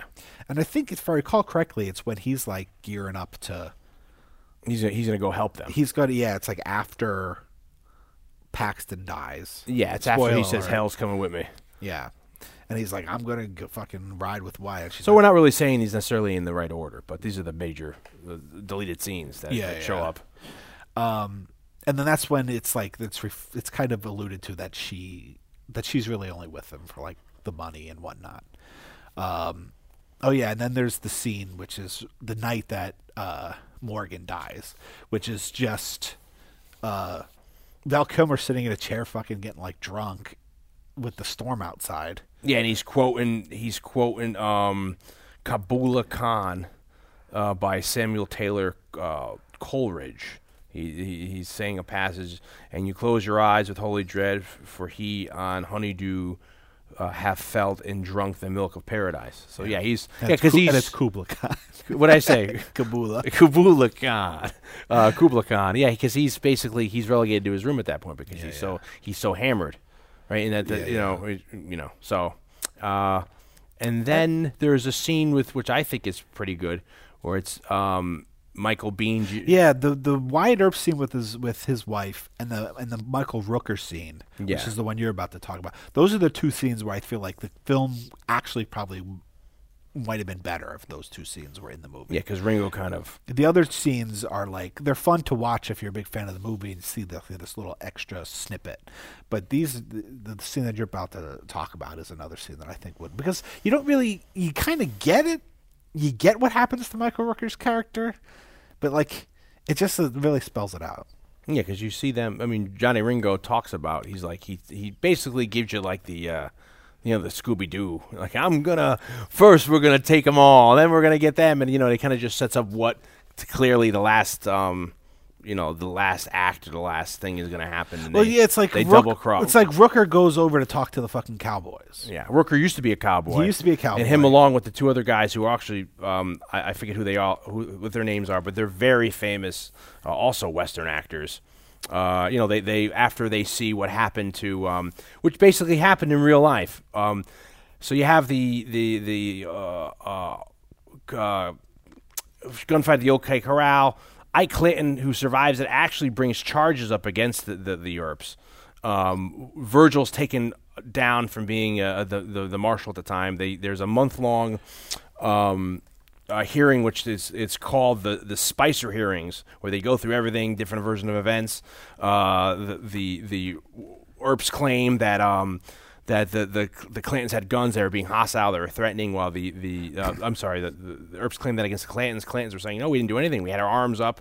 They have a coroner come in. The coroner says they in fact were not shot in cold blood. You know, you could tell by their clothes that the autopsy showed that their hands weren't raised. So eventually the Earps are cleared of any kind of wrongdoing for the OK Corral sequence. And this is up to like today. There's historians who have conflicting who shot first because there's witness testimony that was that's conflicting. So the Clantons end up having revenge, and they and this is where you talk about inaccuracies for the movie. They go after Virgil. That happens. The OK Corral, they get to Tombstone in 1879. The gunfight at the OK Corral happens at 3 p.m. on Wednesday, October the 26th, 1881. On December 29th, 28th, I'm sorry, they ambush Virgil and they maim him as revenge. And then on March 18th, see in the movie, they make it like it's the same night. Yeah. But on March 18th, 1882, they corner Morgan and they shoot through a saloon window and they kill him. And that's when all the suspects are able to furnish alibis that no, we were all, we didn't work. And that's when Wyatt Earp fucking goes apeshit, becomes a deputy marshal and goes on his own personal vendetta. What we're talking about here about it. And after the killing of the of when Morgan, after Virgil and Morgan, for the sake of plot in the movie, it happens really cool in one night, and they actually, it's legendary. It was a real lightning storm at the time that they didn't use effects. That you have Michael Rooker's character and two other guys who I think it's I forget the Turkey Creek Jack Johnson, played by Buck Taylor, and Texas Jack Verman, played by Peter Sharenko, maybe. They quit. They say, we can't be a part of this, Cowboys. They throw their sashes down. And that's when they go to Charlton Heston's place to hide out. And then Michael Rooker's going to go talk to the Cowboys. I forget why. I forget why, too. But then it's a booby trap. It's a trap. It's a trap. It's a trap. It's a trap. Michael Rooker, it's a trap. But in the theatrical version, they just come fucking dragging his dead body back. Yeah, it's awesome. And you don't know who it is or what's happened. Because you and I right now don't even remember why he went there. So it's all of a sudden he's just this fucking Yeah, you don't even see, because at the time Michael Rooker, shit, fucking who? Wait, who's that guy? Who died? We knew Michael Rooker from Henry Portrait of a Serial Killer, or from fucking Above the Law, where he's I saw the top of her head with Steven Seagal. So we didn't really know who Michael Rooker was as an actor. So for him to disappear, there's so many people coming in and out of this fucking movie. Yeah. We couldn't really tell. So when they just drag him up, you're like, wait, who is this guy? Yeah. But here you see he goes there, and then Johnny Ringo Johnny Ringo's just well, how do you think you're going to get back? Why would we let you leave? Yeah, why are we going to honor any kind of a thing? Yeah. So then the next scene would be his dead body gets right back. So now how it happened and why it happened. Yeah. Those are the majority of the deleted scenes. I think that's really it. There's only another tiny little snippet, which is for some reason when Dana Delaney, she comes in, they restock or whatever, at Charlton Heston's. The Dude Ranch. Yeah, they fill up the tank. I can't remember what it is. Oh, I guess it's because there's a dissolve that then goes to... Maybe it's the dissolve that then goes to the Michael Rooker scene. The difference is, in the theatrical version, it, that the stagecoach kind of, takes a left. And then there's some kind of dissolve, maybe to the Rooker scene. And then... not to the Rooker scene, but whatever the next scene is, maybe Rooker's body being pulled back, and then in the director's cut, the stagecoach goes straight instead of hanging left, and then it dissolves to the Michael Rooker scene. I feel like we're all over the place in this, but I think if you're true fans of the movie, you'll understand all this. There's another extended sequence which is very funny. Another part of history for this movie for me is at the time when this came out, my father had surgery and he was laid up for maybe a month recuperating. And at the time, this had just come out on pay-per-view. And my dad literally, since he was laid up recovering, he watched this movie 50 or 60 times. He had it down. He loved the fucking movie. It was on pay-per-view. Full disclosure, he had one of those black boxes or whatever. I'm lying. And he was able to watch the movie dozens of times. But he used to say to me, he's like, Dion, why why in the trailers you see in a scene where Doc Holliday is holding Val Kilmer in the creek, and it's not in the movie. And I'm trying to explain to him, well, for all we know, it's a deleted scene, Dad. There was a theatrical cut. They could have cut it out. And what they added into this, to the director's cut of this, is there is a scene where when they end up killing Powers Booth. This is my least favorite part of the movie. This actually happened where what happens is they corner the Cowboys. Curly Bill comes out. Doc Holliday, Wyatt Earp comes out, and there's the first guy you see. He shoots this guy named Johnny Barnes, and he's the guy who yells, "Jesus Christ!" He gets shot, and he falls dead in the river. In real life, he got shot in the stomach, didn't die on the site. He managed to escape to a farmhouse, and he died in a farmhouse.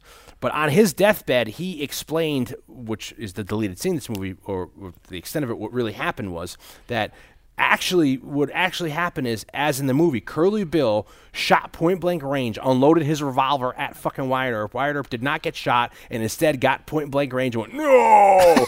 and shot, double barrel fired, and that's how Curly Bill got killed. And then the ending of it is everybody, that kind of like rallies everybody. They all come out shooting, and Val Kilmer grabs him and kind of like he collapses and he grabs him, and that's the next scene. Then it like, I think it dissolves to like, where's he now? He's like, he's down by the creek walking on water. Walking on water. And then that's also the thing about like, I have plenty of friends. Well, I don't. There's so many. This is like there's so many lines. There's one of these. This is one of those movies that has so many great ones. I mean, we haven't even talked about the sequence in the sequence, which is probably one of the best in the movie, where it's like. Setting up, after the play, Billy Zane comes in and everybody and the girl, and then like, here comes the fucking Cowboys, and hey, listen here, Kansas City Law Dog, and then there's like, no, Winter of the King, $500, like, shut up, Ike, and then like, Johnny Ringo starts fucking with Doc Holliday. Doc Holliday fucks with them back, and they start speaking Latin, and then there's a whole thing, in Vino Veritas, in Wine There's Truth, and then they go back and forth of what everything means. And then there's the great sequence where, Michael Biehn fucks with him, and which that kind of seemed a little dated for me. At the time, I was like, this is fucking great. When I saw the movie, like, he's able to do all these tricks with the gun, which I guess was awesome back in 1881 or 1880. And then, but now everybody can do this. Yeah, now I could do that. I do that all the time with my 9, with my GAT. But then, it's great that then Doc Holliday retorts with just his fucking shot glass, and it's almost like a fucking slap in the face. And so that's a fucking great sequence. So why did I even bring that up? Oh, so there's so many great lines in this movie. Yeah. Well, I think one of the interesting thing is, I think it was something that you and I used to talk about, like, what does Huckleberry mean? Oh, yes. This is a very interesting thing. Now, I found that there's basically two references of what it two could mean. Things that what could be Huckleberry. Well, this is actually first to go to the accuracy of the movie. These were all what really were said. Yeah. I'm your Huckleberry is actually what Doc Holliday said. So this is like another thing they threw in the movie. Now, Huckleberry, one of which, and I don't quite remember why it means this, but it could, one of the reasons, and it's the one that's I found that people think is most likely the meaning, Doc Holliday, which is basically like, I'm the man for the job. Yeah, I'm your Huckleberry, meaning that like I'm the best guy for it. Yeah, so when it's like you want to play for blood, and he says I'm your Huckleberry, meaning like I'm the best one for it. Because at the time, Mark Twain's Huckleberry Finn book was out, and Tom Sawyer's his sidekick. Mark Twain had Tom Sawyer, and it's before Huck Finn got his own book. Huck Finn was Tom Sawyer's side man. So it's like, I'm your Huckleberry. He could say, like, I'm the one for the job. I'll be your sidekick, or I'll do the job for you, like you're saying. And then there's another more literal reference where they think that he actually which was like an English term. Yeah, he's a hucklebearer. Yeah, I'm your hucklebearer, which is another word for pallbearer. Yeah, you hold the handles on the casket. You're a hucklebearer, and people think that it was. He's not really saying huckleberry, but he's saying hucklebearer with a southern accent. And people misunderstood it because of his Georgia accent. So he's basically saying, like, I'm going to carry your casket. Yeah, I'll fuck. Yeah, either way, it's fucking awesome. You know what I mean, that's that was even a little more badass. Yeah, it's like I'll be your, He was just like, I'm gonna carry your casket, you asshole. Yeah, I mean, even that scene where I think you first hear that line where it's like, the next day after the OK Corral shootout, well, not the next day, but the next day in the movie, and you have like, Johnny. It's the first time you see Johnny Ringo like, not holding his character reserve, and he's drunk, and that was the one that was so scary. Yeah. He's almost like a demon when you see like in the trailer where it's like, I want your blood, and I want your soul. Yeah. And I'm coming for you right now. It's like Doc tells him like he wants revenge. Yeah, he's got a pit in his. He's got a hole in his like, what feet's does he want revenge for? He's like, for being born. For being born. It's just like it's so badass. Now there's a couple other points before we wrap it up. I think there's some things. I think it's a great script. I mean, I think some of it. I mean, you could say it's a little bit on the nose, but in the beginning with the priest and the. Well, there was supposed to be another sequence. There was supposed to be the. I think it was called the Bloody Skeleton Massacre, but since Mitchum got fucked, they had to delete that completely from the. But I'm just saying, like in terms of script structure and stuff, that there's the foreshadow. Oh yeah. Which is. It might be a little bit too on the nose for some people, but I love it. He's like when he's like, "What did he really say?" And he's like, "He said he was a pale horse. He's gonna, he's gonna ride. And hell's coming with him." The Revelations. Behold, a pale horse, and the rider on that was death, and hell followed with him. And which is, pretty badass. Comes back later with the. And it's also too in that scene that everyone starts shooting, and Michael Biehn, Johnny Ringo doesn't take his gun out of his holster, so it's even more badass that they shoot everybody, they rape and pillage, but they leave the priest, and the priest is like yelling in fucking Spanish. We've already established that he knows Spanish, and the only time Biehn takes his gun out, he kills the fucking priest. And that freaks everybody. Well, I love Powers. I love the relationship between Powers Booth and Michael Biehn. It's like. Well, he knows like Johnny Ringo's so fucked up, but he just like finds it so funny. Well, I think he's doing it out of uncomfortability. Yeah, he's like trying to make a laugh because he doesn't want to come into conflict with him. So I think it's one of these things like who really leads the gang, and Powers Booth is trying to show that he does, but at the same time, you don't want Ringo. Ringo's a fucking psychopath, and he doesn't want Ringo turning on him. So he's like, "Who cares? Fuck it, yeah, everybody." It's like that uncomfortable situation where, like, somebody like breaks a bottle, like, all right, And then it's also weird that they kind of imply that Curly Bill's gay because his boyfriend's Jason Priestley. He's gonna sit next to me. Yeah. It's a whole thing, and then that's and then it's like Johnny's cool with it too. What would you do? Would you sell yourself? I already did. It's all this badass, Yeah, so many great stuff. And then there's the scene at the end, which I think is worth discussing, which is the big psych out. What you think? Well, no, I'm thinking more of just like it's a beautiful scene, the one between Val Kilmer and Michael Biehn. And Kurt Russell when he's in the hospital. Oh, his death scene, yeah. I mean, obviously, it's a beautiful scene, and it's almost fucking tear jerking. When he's just like, if you ever felt anything for me, whatever, you would leave now and never come back. But then he looks down at his feet and he laughs and he says it's funny. Now that's an actual line. That's his last words as well. And he said, what did he say? I'll be goddamn, or I'll be damned. He said, yeah. And the thought process there is that the kind of life that Doc Holliday lived is that they would say he would be the kind of guy that would die with his boots on. Yeah. That he would be shot. Yeah. Well, he thought he would fight, or the drinking would get to him. He always imagined he would die. He was the kind of guy that would have died with his boots on. The tuberculosis which wouldn't get to him. It's some kind of conflict. Yeah. And so when he looks down his feet and he sees that he's laying in bed and then he's got no shoes on. Yeah. That it's like that. That's like the revelation of like, huh? Yeah. He's like, I'll be damned. But see, when I saw it originally, not knowing that reference or it explained to me, I always saw it as they set up this whole thing about Bill Paxton's character reading one of the spiritual afterlife books, and then when he's dying on the pool table, the billiard table, he says, "You see that? I don't see a light." Yeah, and then he dies. And Doc Holliday came across to me as not really like a religious person. Yeah, so like he's saying, "Oh, like there's the light." Yeah, I always thought about he's seeing the light, and he's like, "Oh, I'll be damned," that there is a light. There it is. So that's how I always interpreted it until during research for this. I'm like, "Oh, he meant." Your interpretation is almost kind of better in a way. Well, that's how I always thought it was because they do add in. I can't see them just leaving that like there is no afterlife. Bill Paxton's on this. He's like, I don't see it, and that's the last word in the movie. Then I thought later on it's like to continue the thing. Well, yeah, that's another. There's another like almost too much on the nose foreshadowing. Yeah, which is that discussion of he read a book about spiritualism and that they say you see this light, and then when he dies he doesn't see anything. Spoiler. Spoiler.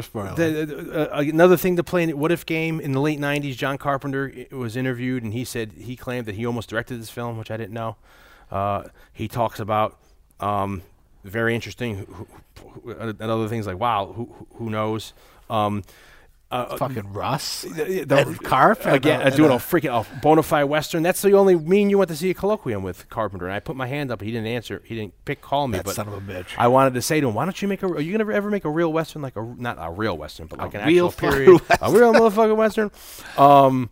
Let's see the scene where Billy Zane comes on stage and he recites Shakespeare. He's reciting Henry V.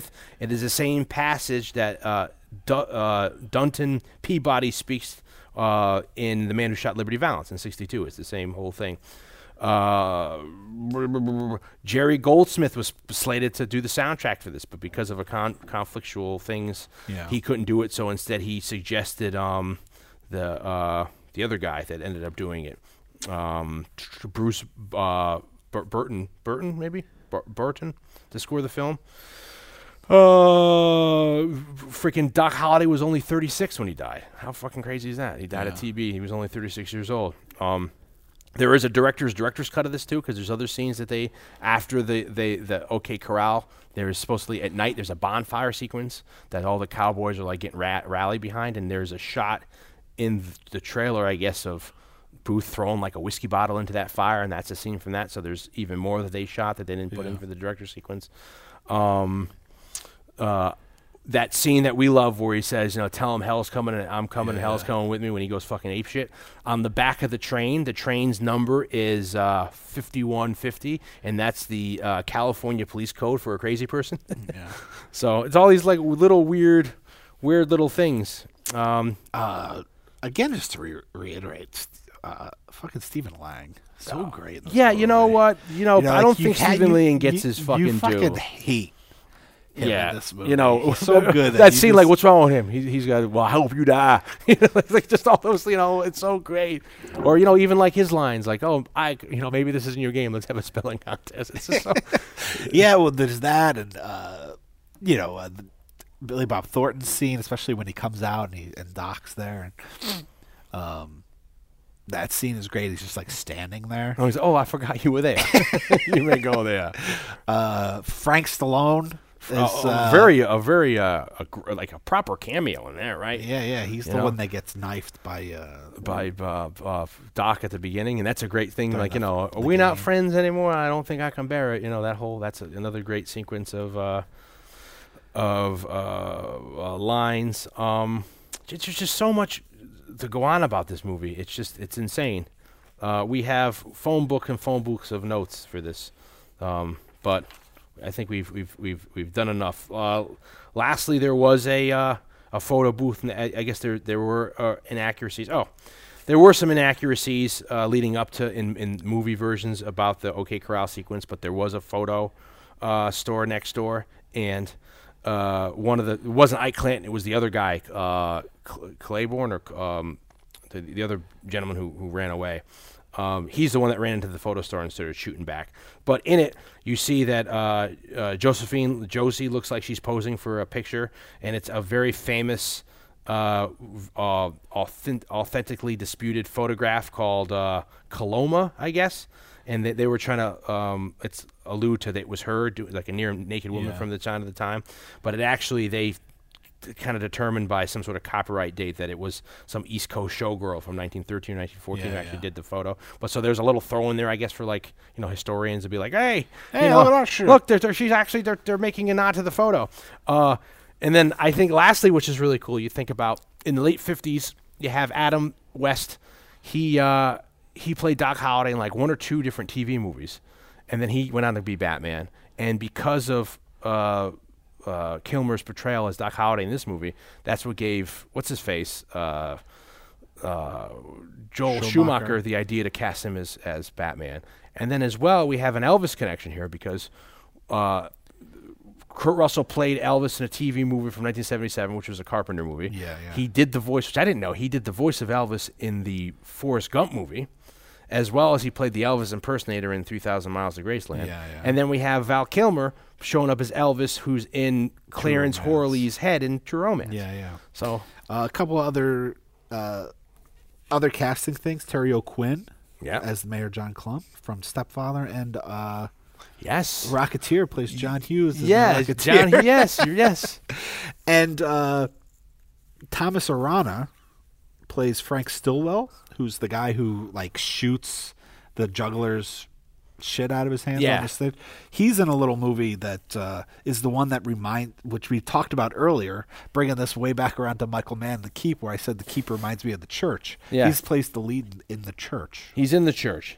Yeah. That's freaking hilarious. So that's a little like, that's way down the alley. That's way down the alley. I mean, it's oh, geez. And that was the sequence I was talking about where they actually said that he that was real, that there was they actually said that there's like, here, Professor, catch this, and he shot the gun. He's like, they're shooting at us. That's all really happened, real dialogue.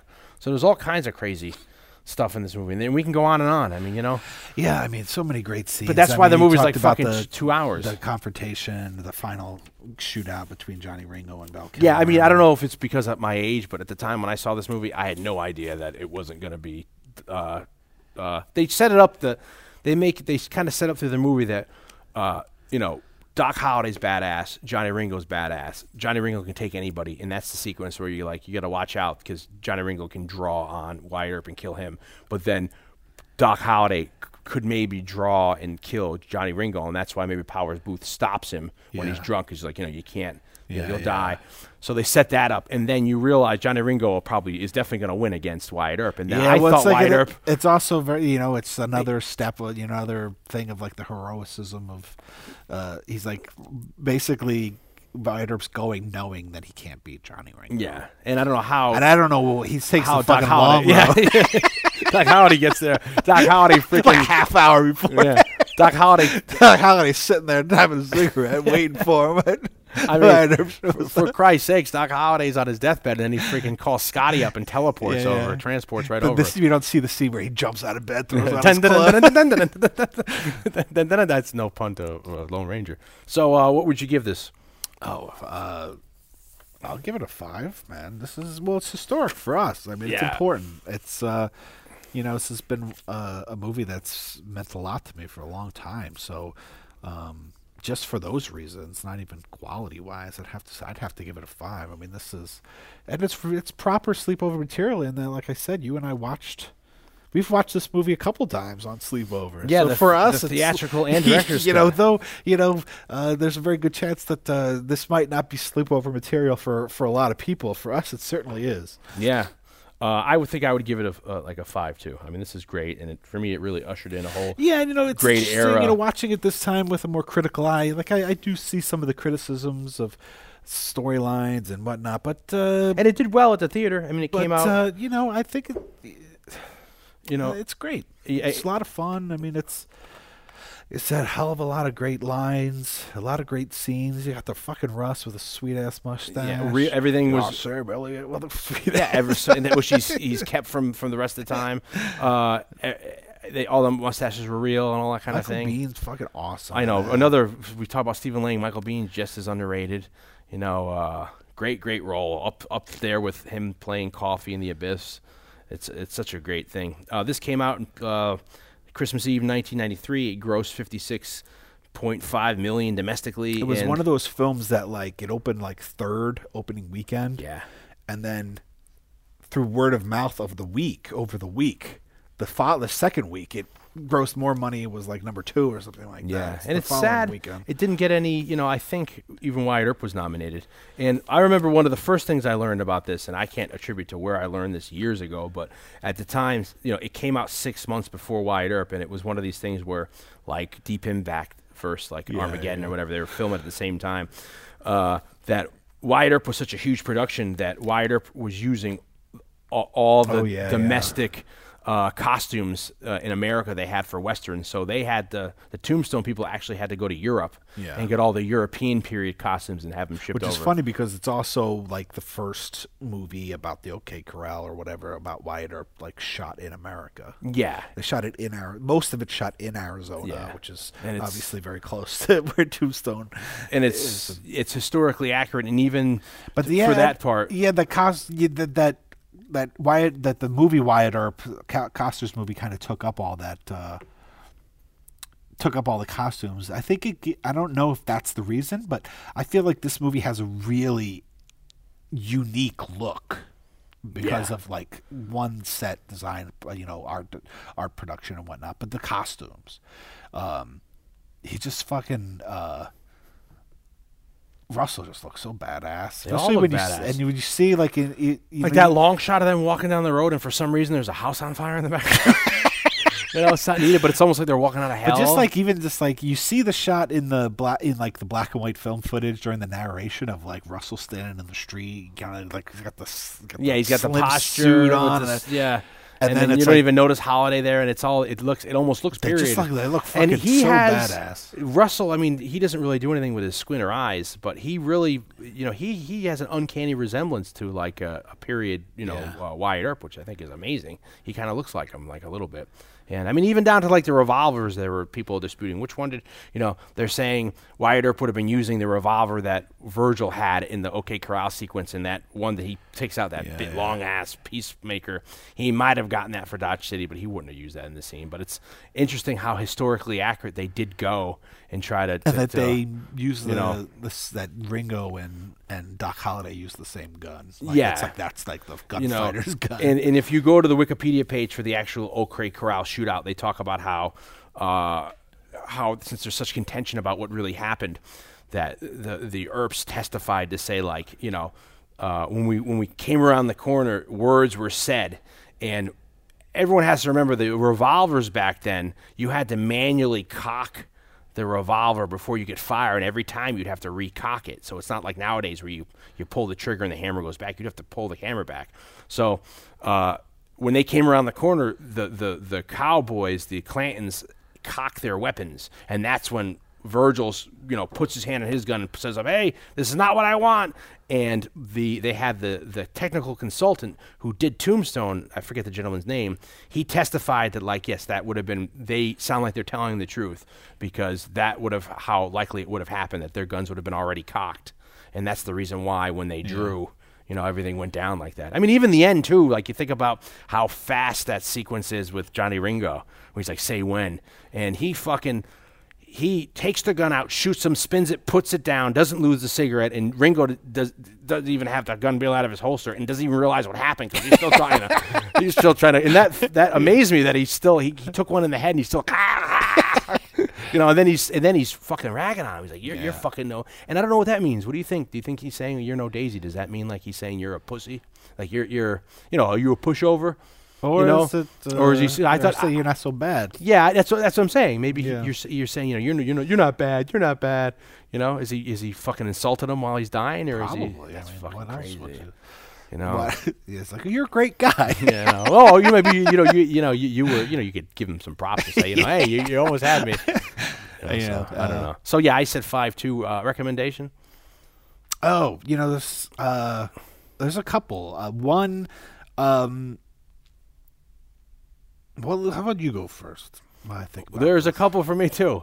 I think one we have a mutual one. In common, which is a movie that you turned me on to, which I absolutely love. Open Range, 2003, Kevin Costner. Amazing. It's one of the reasons why I like Michael Mann. I don't know why we keep bringing Michael Mann back into this conversation. I remember when you had seen the movie before me, and you're like, the shootout on that, it's like the shootout in fucking Heat. Yeah, that's the reason, because Michael Mann. One of the things I love about Michael Mann is he uses diegetic sound in all his shootouts. He purposely puts shootouts in his movie, and he puts the sound effects of the guns on set. They don't dub later any sound. So what you hear, the echoes and the noises, is what you would hear in a shootout. And in the end of Open Range, like the last half hour is the shootout. It's long, and everything sounds like how it would sound there, and it's fucking awesome. And then you add in like the the DTS surround sound or whatever you have now. I don't know what the fuck they call it now, but at the time, like when this Tombstone Special Edition came out, it was DTS 5.1. I was like, it's amazing, the sound. And then this was DTS, so it's like, it sounds fucking great. And it's a great story. And what's his face, Michael Gambon, is great in it. As I didn't come all the way here from Ireland to be my land to be pissed upon by free grazers. So it's a fucking great. One of the other movies I was going to mention because I thought that you might pick Open Range is, and I'm not even going to say it's great. There's a movie that came out in 1998 called Gunslinger's Revenge. Oh wow! Now it's flawed. And Harvey Keitel's in it, which is like a complete miscast. But David Bowie's in it. I bring it up because of he just died kind of recently, and he's been kind of brought up in the last couple of casts because we did Labyrinth, and then we talked about his death on our last episode, opening of Night Stalker. David Bowie is so fucking good in this movie. Yeah, he plays like a cowboy, and he's got like the fucking Southern accent and everything. It's really, a lot of people forget that he was like a badass actor. Such a he played Pontius Pilate. We said in Last Temptation of Christ. The movie is not great, but he's great in it and really interesting to watch. Yeah. So I bring that up just because of the whole David Bowie thing. And in terms of Western, I would, if I was going to pick another Western aside from the ones we talked about, a million of them, just because it's a movie that not a lot of people have seen. 1968 spaghetti Western called Johnny Hamlet, and it's like the retelling of William Shakespeare's Hamlet, but in like Western terms. If you can find it, I think even my copy. I think I bought my copy as a bootleg at Midtown Comics when they used to sell bootleg DVDs. And it's a weird spaghetti Western that I just love. I like that movie a lot. So many nobody really knows it. And that's why I bring it up as kind of a recommendation, because it's one that I don't know anybody that's seen it besides me. It's like before Django came out. I saw Django in high school, and the original Django is very different, where it's like a guy. It's very much like Desperado or El Mariachi, where it's a guy who drags a coffin behind him, and it has all these weapons, and he just kills a shitload of fucking people. Basically, Quentin Tarantino didn't really remake the movie; he just took the name. That's the same with like Inglourious Basterds. Yeah, he didn't nothing like that's like the original Inglourious Basterds. It's like Kelly's Heroes meets their Dirty Dozen were. That's why. Yeah, that's another reason. Anyway, but I thought you were going to do the. There's another pretty well famous spaghetti Western, Fistful of Dynamite, a.k.a. You Better Duck Sucker. Duck You Sucker. Duck You Sucker, which it has in which is a Leone Western. Yeah, and it has in it Rod Steiger, who's doing his best playing. He's playing like the Eli Wallach Mexican. He's like, you dirty bastard. You son of a bitch. And then, what's his face? James Colburn's in it. It's pretty badass, too. That's a great one. Everyone knows the three. Great score, too. Yeah, I mean, it might be in you, right? I mean, Morricone did, all those great scores. But it's a great, because it's a lesser-known movie than the Eastwood Westerns, the score is lesser known, but it's a... And, everyone, to say a couple things about that, everyone always says, like, that's from Fistful, from Good, Bad, and the Ugly is like the best score. I personally think, again, we were bringing up for a few dollars more. I think that score out of those trilogies is freaking great. Yeah. And then we have to make mention of his Once Upon a Time in the West. That score is, when she shows up to town and then it's like on the train, and then Jesus. the crane shot comes up from the train over the town and sees her, and then that sweeping music comes in. Well, it's amazing that everybody has their own song or melody. And I see the Jason Robard score like right now. I've been binge watching Chuck. Yeah, which was I think an NBC show from a couple years back. It's a silly show, but it's perfect for like you're getting ready for to go to bed. It's kind of mindless. And Adam Baldwin plays this character named John Casey in it. And John Casey's theme, at least for like the third season, is a total fucking ripoff of Jason Robard's theme. That's great. It's a better time in the West. Let's say, and of course, the harmonica. Charles Bronson's harmonica. Yeah, that is amazing. How ghostly that sounds. But for me, I love fucking Henry Fonda's badass, because the beginning of this thing, his gang kills this whole family, but leaves the. If you guys have never seen for Once Upon a Time in the West, well, first allot yourself a chunk of time because it's long as shit. It is long as shit. It doesn't get that boring. I think it holds up. It's good, and Henry Fonda's a fucking everybody's amazing in it. But the beginning of the movie, after the initial sequence of you meeting Charles Heston, this whole family's gunned down in front of their house, and the only one that's left is like this 8-year-old boy. You said Heston. Oh, I'm sorry, Charles. It's got tombstone. Sorry. When you meet Charles Bronson. So the next scene is like this whole family's shot down in front of their house, and it's just the little one that survives, this little boy. And all of a sudden, out of like the freaking wind and the tumbleweeds, you see these dudes with these tall ass dudes with these duster trench coats on, and the music is so haunting. It's like this electric guitar, but it perfectly suits. You think, how would you put an electric guitar in a Western? But it suits. And then they all come out and they act kind of, like it's like High Plains Drifter, where they're like ghosts coming in, and then all of a sudden you see Henry Fonda's character, and it's like these really uncomfortable close-ups that Leone likes to do. And Henry Fonda has these brilliant blue eyes that are like so mesmerizing, and that's why people used to say he was the greatest good guy in movies. And he's looking down at this kid, and he's got a kind of smile on his face with this theme. And you're thinking, like, what's he going to do? Is he going to kill the kid? And then he kind of smiles, and you're like, oh, he's not going to kill the kid. And then, like, his partner says, like, Red, what are we going to do with the kid? And then Henry Fonda suddenly stops, and he loses the smile. And then he looks at his partner, and he looks back at the kid. He's like, well, now that you said my name. And then it just close-up of the kid's face, and then just a close-up of Henry Fonda whipping the gun out, and it blasts right into the fucking frame, and that's the end of the scene. You're like, oh, my God! And that's his first appearance in the movie. It's so badass. But my recommendation, talking about Westerns, is I brought up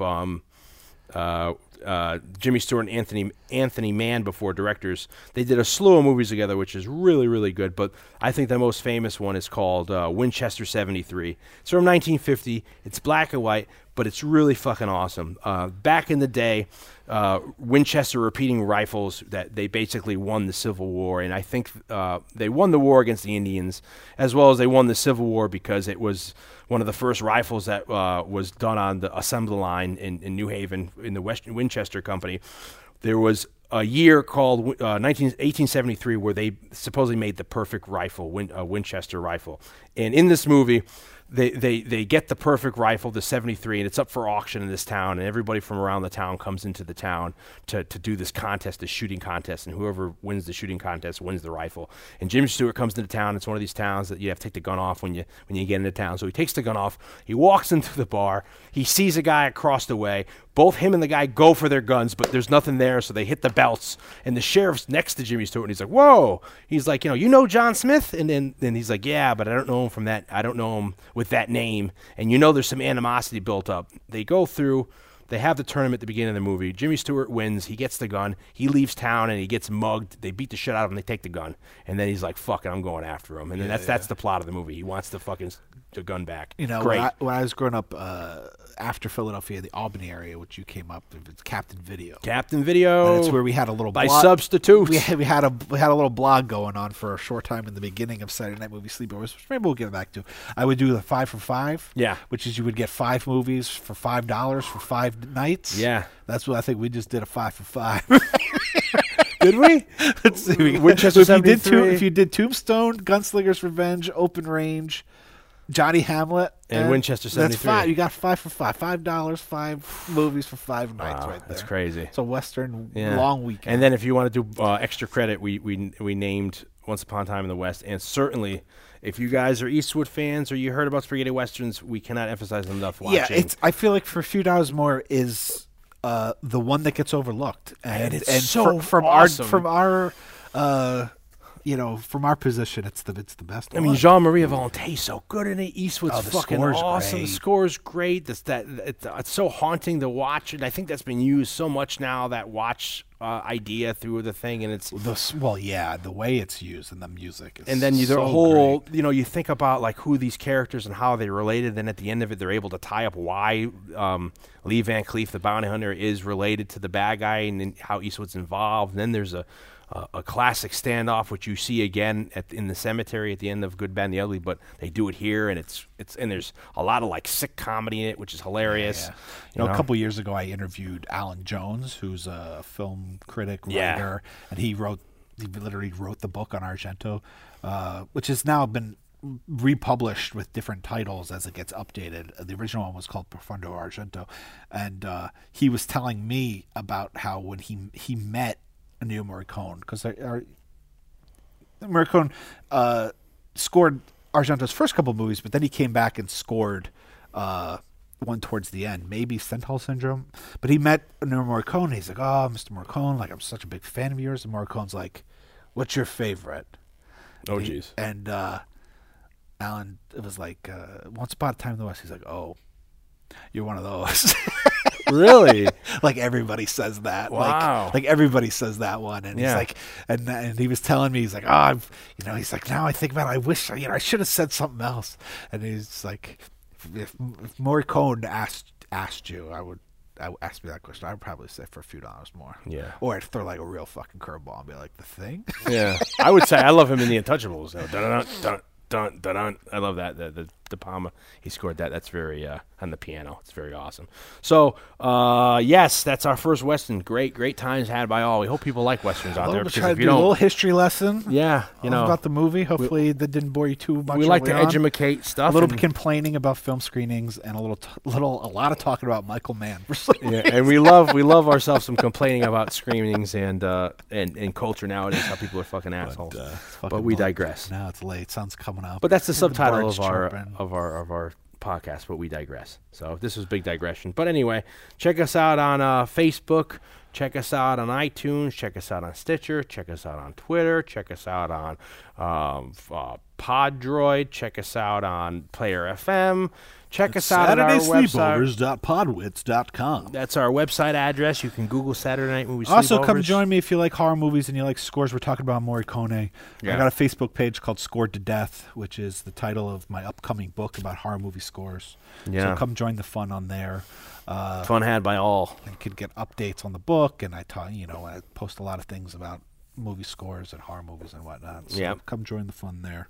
In addition to our regular Facebook page, which is always have a great community going on there. Saturday Night Movie Sleepovers podcast. Some people who've joined us on Facebook don't realize we actually have a podcast.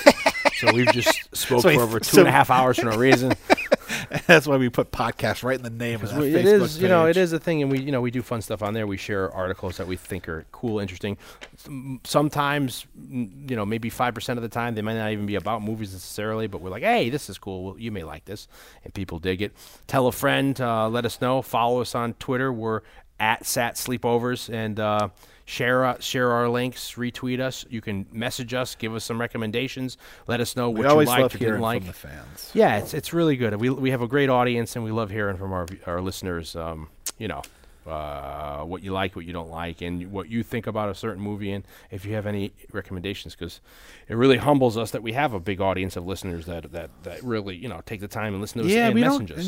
And as we always say, so many great movies, so little time. We wish we could get to more recommendations, but or requests. Yeah. But we try to get to one every couple of and it's hard because it's a bi-weekly podcast, and we do have day jobs. So it's like today, we're working on like 12 hours of work, and then we're doing this, so we're not going to sleep tonight. So the sun's up. We can hear my parents upstairs walking around. Get an Egg McMuffin. Get an Egg McMuffin. I'm going to try to find myself a cheese Danish somewhere. Those bastards. That's for another podcast. We talked about that. But check us out. Listen to our older cast too. We got a lot of other stuff from when we started out that are really great. If you've just recently come in, go to our website, SaturdaySleepovers.podwits.com, or even if whatever podcast aggregate you're getting us off of, go check out our beginning stuff, because we do a lot of fun stuff, and we have some fun stuff coming up too, which is going to be very exciting. We're going to be making people weep and cry and jump for joy. It's going to be fun. 2016. Yeah, we're kicking it. We're kicking it in. So thanks very much, and we'll see you in 2 weeks. And I I guess as Hank Williams used to say, if God willing, the creeks don't rise, and if the creeks don't rise, we will see you next week. Later.